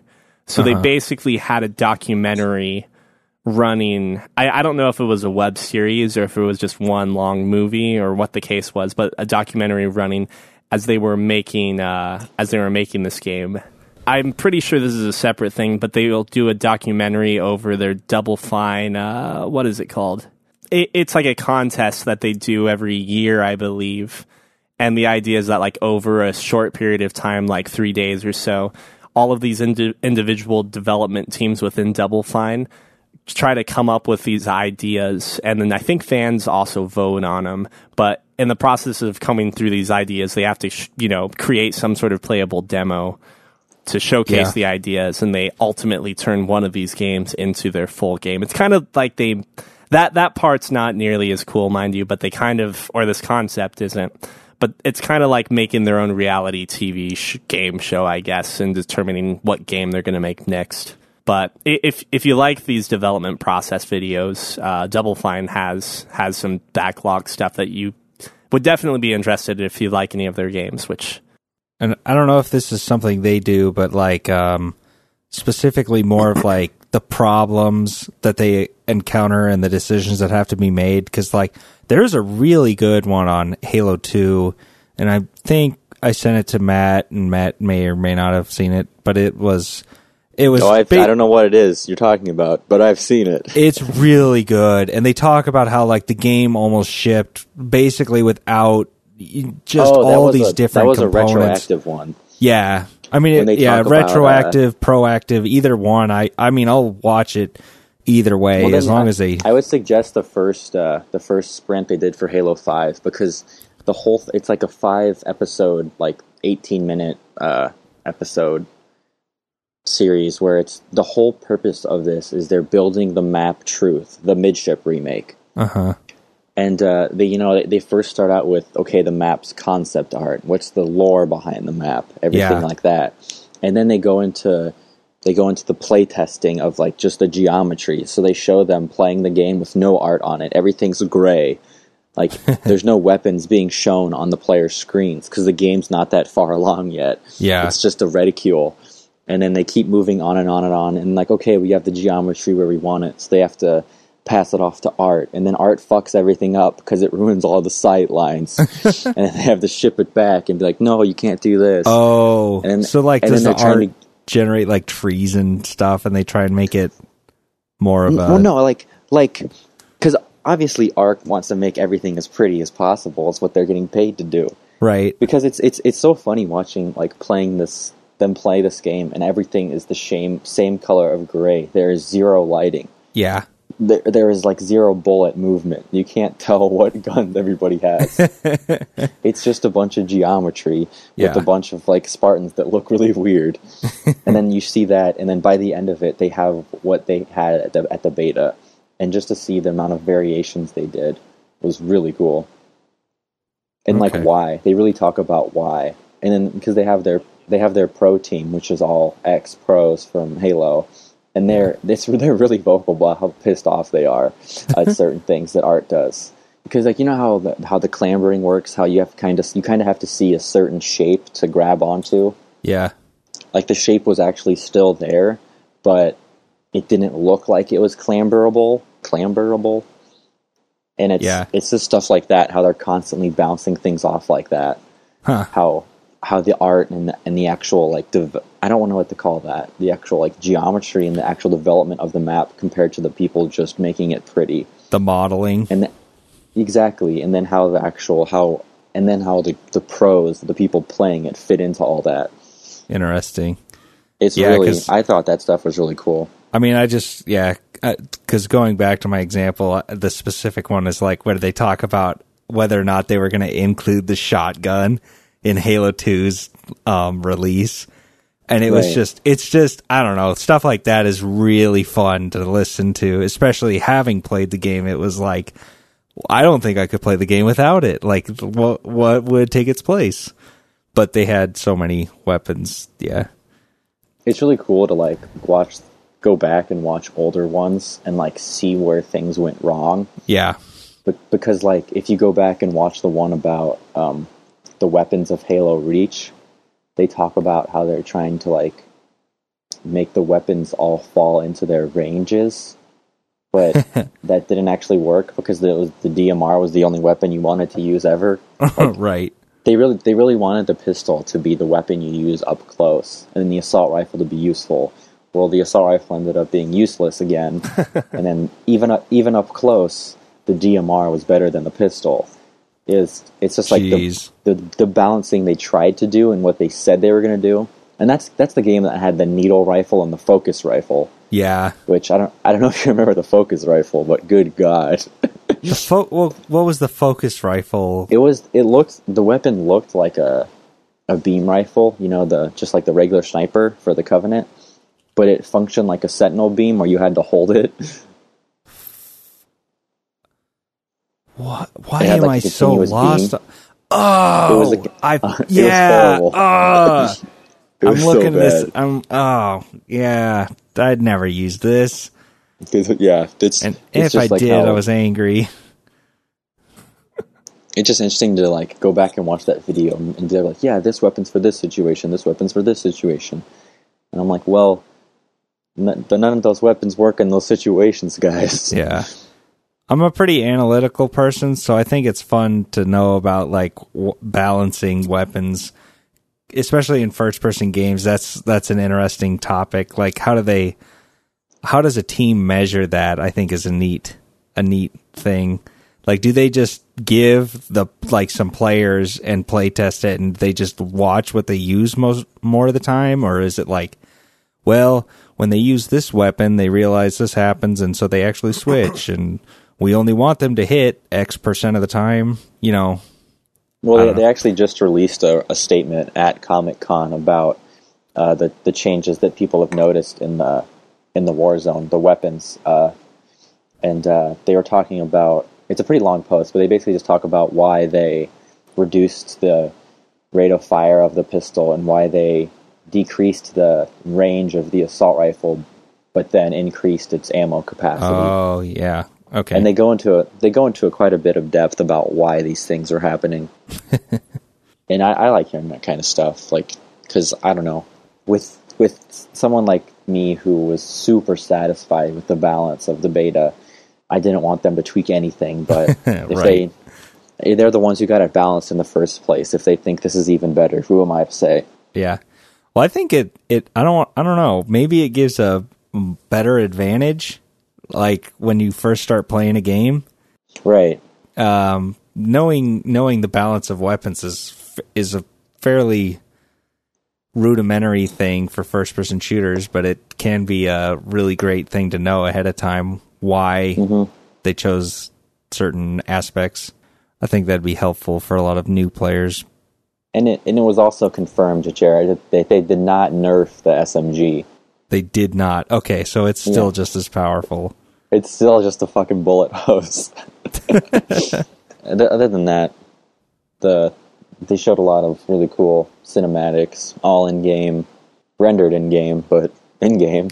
You also saw one of the project, or was it the project lead or the sandbox lead, playing with a football in the middle of the meeting, and you're like, oh yeah, he's that guy. I'm not actually going to throw the football in the office, but the football helps me think. I like how they always show the name of the room they're in, and it's always a Halo related room. The name, it's always the name of some important ship that in the lore of every room they have. But there's a lot of talk on the internet about why it doesn't look pleasing to the eyes. The footage they've shown, or what do you mean? It's not 1080p, therefore horrible. I think people always look at this stuff with too much with too much not too much criticism, but they look at it too critically. I realize that is probably a very similar whatever. This is a hype video documentary thing. You can get some details from the game, but for the most part they're not trying to necessarily emphasize those points. Right. They're emphasizing the creation, the decisions that they've made thus far, and dramatizing the video was only released in 30 frames per second. So exactly, you can't really get the 60 frame feel because it's going from 60 to 30. I can't go back now. You definitely can in a shooter. I can't in a shooter. Just making sure. I don't necessarily think it is all that bad. The more I've been playing some other games lately, that you do 30 frames in certain adventure games and certain things where the smoothness of motion is that important. But right, but I'm saying they're saying this is locked 60. This isn't a variable at all. Well, when you said like you're stuck in 6C, I thought you were just talking about like the trailer being in 30 or this Vidoc. I really don't like this Vidoc term, dude. It's like the worst thing ever. Vidoc vlog. They've been using it since Halo 1, so I don't know if they're going to change. Since forever. Well, they don't need to change on my accord. I just hate it as much as I hate the word vlog. I don't know what's wrong with that word. You got some problems. I hate vlog. I also don't like... I don't know. It took me a long time to get used to blog, for instance. Yeah, this is my vlog for the weekend. We just played Team Liquid and we won. Dyrus did a good job top, and I think we did a really great job with the team. We just need to focus on a better champion select. Okay. And okay. When you say Your vlog, that's what I think of when people say vlogs. But that's or what some they're really intended. stupid, petty, like overly edited video of someone talking into the webcam, being like, "Hey, I'm so and so and such and such." Well, I would explain it as a vlog is like a blog, whereas a blog is unedited most of the time, and it's just more open and more upfront about like your train of thoughts and what you're like. More raw, whereas of like a video documentary, it's edited and has a purpose. I understand the principal differences, but notice how you just called it a video documentary. And even that is better than Vidoc, or better yet, just saying a documentary. I'm okay with rockumentary or mockumentary. It's only episode 1 of the documentary, okay? Of the mini-series. But they all have different names. Then it's chapter so-and-so of the mini-series documentary. I think you just haven't seen any good vlogs. I probably haven't. I am very sheltered when it comes to certain aspects of the internet culture. Like if you have a particular interest group that does a lot of videography, they're usually like totally necessary at certain points in time. Like there's a number of YouTube channels I've watched that make vlogs that have very clear reasons why they needed to make them, and it's usually a very informative for the audience purpose. We felt like we needed to make this vlog because we haven't done a vlog in a week. No, because we haven't made a full video in a week, or these are usually people that make really nice, high quality, or in my case, what I've seen is there are various YouTube channels that make really great content, and then when they go kind of AFK for a week or two, and people really start wondering what's happening, like they'll make a vlog, and it'll usually be a quick explanation of what's happening, and then that just like puts the audience back at ease. I think John Tron's done one, but he didn't call it a vlog. He called it an update, and I was okay with that. Call it what you want. More than okay with that. Yeah, you can call it whatever you want to call it, Neil. Yeah, as long as they don't call them vlogs, I'm more inclined to enjoy their content. Vlog, because I'm really bummed with that, because their company can put millions of dollars into the production of a good game, but they can't fucking spell out video documentaries. Are we charging you on like per word or per letter? I think Vidoc sounds better. Vidoc? It's like, what, the brother of an aqueduct? I don't know. No, because that's the only place I've ever heard it is in connection with Halo. And so you have a bias towards it. I have only heard it for the first time today. And I'm just like, or not today, what was it, 2 days ago? Which is why I don't think you've seen any good, like, Vidocs. Vlogs or blogs. I'm going to link Neil all the Halo Vidocs, and you have to watch them all. Oh my god, I'm not watching any of them. Matt, what are you doing this week? The Dick Fur Vidoc fan catalog. Catalog. Vidoc log. Because it's just shortening catalog, because that's perfectly fine. Probably going to play some more EU4, and that's probably about it. The Vidoc clog. Catalog clog. The clog. Double check, since I haven't checked it since... A week ago? Whoa, did I miss this yesterday? Did I check it this What? morning? We did get a new I don't email. know. I don't know when you check things, Neil. I don't know either, apparently. Jake from Florida writes in, I really enjoyed your guys' analysis of the Halo stuff at E3. A+ stuff. Ha! Hey, I would know. I was open to do... I was open to do that last week, but Matt continued to abstain. It was 2 weeks after. Oh, and I had even actually told... I had even told... You know what? It's going to serve as our outro. That's all it's going to do. And you're not going to know about it unless you listen through this podcast, Matt, and listen for the outro. And you didn't tell me about it last week, so... Well, it's because you did not want to do the Halo discussion. That's why I was like, okay, then I guess it's not topical to tell you the surprise. But you'll have to listen for it at the end of this podcast, Matt. You said that last time, and then you didn't post it. I forgot to post it for like a week.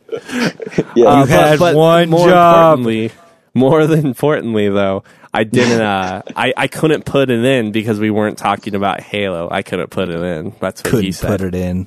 LOL. All jokes aside, my son is really excited to dive into the new Warzone mode while I am still having withdrawals from the Speedball mode. It really looks like a lot of development has gone into these new multiplayer modes, which was something that was not evident in Halo 4. I've seen a lot of posts on Halo Waypoint about how 343 keeps cutting features, firefight, split screen, etc. That makes Halo Halo, even though, like Matt, I hate the phrase. In regards to Halo 5 Guardians and to your own favorite gaming franchises, which would you prefer if sequels had improvements on past modes and a few additions, or if there is a big overhaul like there is perceived to be in Halo 5 Guardians? Could you read that faster? Yeah, that was a pretty deep question. Jared? Well, okay, so I'm a proponent of, I think that's the word, proponent of just new and better experiences, or new and different experiences in general, but I like classic experiences. So for example, Risk of Rain was a totally new experience for me, and I really enjoyed it. But if they made a new game, I wouldn't want them to recreate the whole thing and just call it number 2, because it's just going to be an extension of the original one, and I don't think it's going to have the same effect. So in Halo's case, I love SWAT, and I wish they would keep it in every single game, no matter what.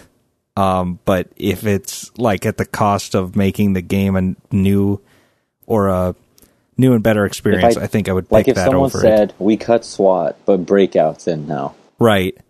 I'd be okay with that because I have the Master Chief Collection to play SWAT, right. Or I can just go back to the previous games and play SWAT, provided that there's, 8 players in the world that want to play and have... I don't know. I think you have to think about how long a franchise is as well. That too. The Halo 1, Halo 2, Halo 3, just going between those, you have so many of the same maps, you have so many of the same modes. Right. So many of the same weapons, so many of the same strategies. Which is why and it is different. There are differences of the gameplay and the mechanics, but from an outsider just watching, yeah, it is very similar and it's very almost the same. So I guess from that standpoint, I think the changes that are being made for Halo 5 are, I would say, long overdue. I think the same for me goes for videos or films, like the Jurassic World. I'm not going to say much more, but just give me something new. Right. Chris Pratt's new. He wasn't in the last one. He was new in Parks and Rec for me. So... In general, it's always a fine line. I don't think anyone wants to see the same game get released over and over and over. But yes, trust me, some people do. We'll put it this way. I don't think Call anyone of Duty is one of the most should. popular gaming franchises. Right. But now you have a robot arm, okay? It's completely different. No, Robot I mean, in arm. Halo Reach, you had a robot arm, and it was Yeah. still the same. you could optionally put it on and take it off. Yeah, and then you could take off the robot arm and put back your real arm. Yeah. Can you take off the robot arm and hit people with the robot arm? No. No. You could Okay. add shoulder pads too. That's a Yeah, request. That was new. To protect your To protect. robot arm. Yeah. I tend to feel like I prefer when games completely change up and get rid of a lot of the extra content, but only if there is as much additional or new content added in. So like if we're taking a shooter, you take away 3 game modes, you still have the core ones like, multiplayer co-op and then multiplayer, PvP, but you have different types of game modes that are taken out. You have an equal number brought back in, because like the worst feeling I have is when a series takes out more than it adds back in a sequel.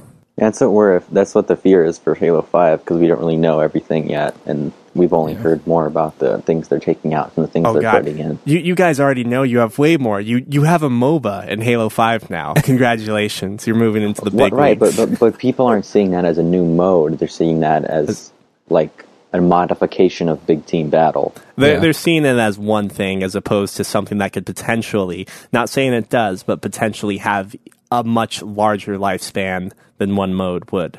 Right, and things like the what's it called? The speed bag mode, Breakout. Like that took a lot of development. I know that for sure. That was ridiculous. And that was there's a very Vidoc about that if you want to learn about that, Neil. But yeah, it's interesting to see they're not putting as much resources into the single player and co-op experiences and putting more into the multiplayer, which is where they got their asses chewed out for last time. So, but like for going to another gaming franchise, I honestly think that for Demon Souls, it should have been Demon Souls and then Bloodborne. Dark Souls was the same thing, just add more missions, and Dark Souls 2 is the same thing as well. I could probably agree with you there. Out of the theory of it, since I only played Dark Souls 2 and I saw portions, or I've been watching a lot of Dark Souls 1 to kind of see what I missed out there. I would note, though, that it seems to me that hopefully Dark Souls 3 takes a lot of the gameplay elements that they developed in Bloodborne and actually expand upon it, because you're absolutely right.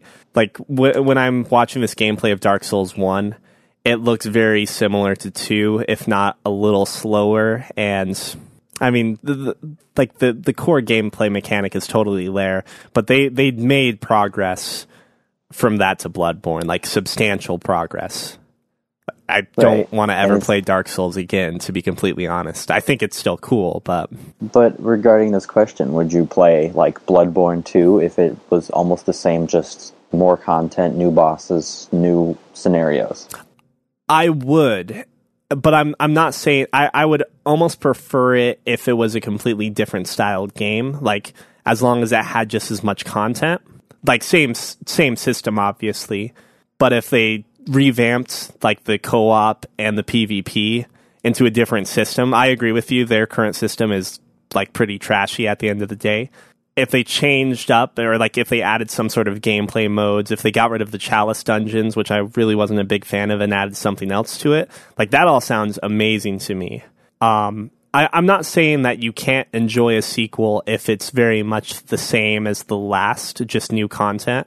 I'm just saying that, generally, I would prefer a new game to have new modes, new content that's not just new assets and writing. You know what I mean? The older I get, the more I just want new experiences. Yeah, the exactly. more I couldn't play Bloodborne 2 if I played Bloodborne 1, even as much. I realized that when I was playing Wolfenstein, even. I loved the New Order. It was fantastic, but... And then the Old Blood, going into it, I knew it was just going to be a content update. It's the same game. Yeah. And it kind of... was there any, new experience, for me? Not new really. Gaming experience? Yeah, probably not. Wait, Matt, what are you talking about? That pipe tool was such a badass tool, wasn't it? It was. Oh, God. I don't And think that doesn't I would. necessarily mean the game wasn't fun for me. It's Right. just I guess the experience was exactly the same as I remember, and there's only so much you can do about that. Did they do it a better way where it was like a small expansion for $20? Yeah, that's cool. I like that. But if I wanted to like wait another 2 years for a development cycle and then pay $60 for the same thing, no way. And then you can look at games like BioShock, where they like even like just start taking things out and taking things out and taking things out as the games go on. And it's just, the experience is getting worse even. But the game keeps like not changing things, and when they change things, it's just removing things. In the cases where the sequels are, from a gameplay standpoint, getting worse and worse, I imagine the reason that they're able to succeed or they're able to sell is obviously a matter of like name recognition, but also people just wanting to know about what happens in the game and wanting to experience the game, and they buy into it even if they're not necessarily It's the into the name game. recognition. It's the It's just the like the developer kind of, from a sense, taking advantage of the consumer. You made a comment earlier, something about like BioShock kept taking away content. Would you guys say that the games that you find yourselves most invested in are the ones with really deep content versus like kind of a wide spread of stuff where, and I don't know what I'm trying to say by that, but like I would consider Fallout to be like a really deep story involvement game, but it's not really like wide. There's not like a wide variety of like game modes where like I would consider Halo to have a bunch of game modes. Like there's the single player and multiplayer, but then within those, you know, there's co-op for single player, and then there's the various game types for multiplayer, which I think kind of makes it wide. But then the Halo franchise and the story mode or the campaign gives you that depth. I don't know, because like what do you guys, when you buy a game, are you looking for a really deep experience that you could, I don't know, Like in one mode traditionally? Well, I guess I kind of what you're saying. I'm saying, like, I guess the experience that I'm looking for is an experience that that the developer wants me to have, but I can kind of have some sort of input on how I have it. Okay. So like maybe it doesn't matter. Like my scenarios I make for myself in Fallout. That's really cool for me. And then in Halo, I mean, if we're not playing very good, we can just go over to Action Sack or something and play some Sumo Warthog for a while. It's like, here's an experience, or I guess you can even say a sandbox, and you can go explore it and use it to whatever extent you want to. Uh-huh. But it's not like a Minecraft, which is almost an open, completely open sandbox. It's a sandbox with some areas that you can go into and dive into yourself. We're getting close to, I think we should be shutting things down here. Matt, what are you doing this week? EU4. All right, have you gotten any more inspiration or motivation to keep going on Invisible Ink? Not yet. It's just that it just requires a different type of mindset to play that, I guess. just like Alien Isolation. I have to be mentally prepared, just as with a lot of games. I actually do think that's like I don't know if Alien Isolation's similar, but it's just like the amount of failure that happens in Invisible Ink you have to be ready for. I've been thinking about picking that up, but I think Inquisition is on my to-do next. Is it in the PlayStation? Yeah, I played a little bit. I basically went to, what was it, the Hinterlands? No, the place you shouldn't again? be. Yeah, probably shouldn't Stay be. out of the Hinterlands. Never go back. I'm trying to get some Grey Warden. What are they called? Memory, whatever. I'm doing some shit for Blackwall. No, don't do that. Because he's a Blackwall. I honestly just say don't do any of the side content and just go straight for completion. I gotta get back up to speed with how to play this game, and then I'm going straight for it. Aren't you on easy mode?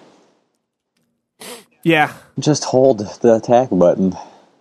I'm pretty sure it's that easy. If You're I a warrior, lose right? on easy mode, I'm gonna be so fucking What class are you? disappointed in myself. I'm a warrior, two-handed. Yeah, you should be indestructible on easy mode. I spin to win, Yeah. just like Garen. You're just Garen. If you'd like to reach us by by email, you can write fqpodcast@gmail.com. This wraps up episode 25 of Fetch West Podcast. We'll see you next week. Going to be trying to release on a steady Thursday schedule from here on out. Have a good one, guys. every other Thursday.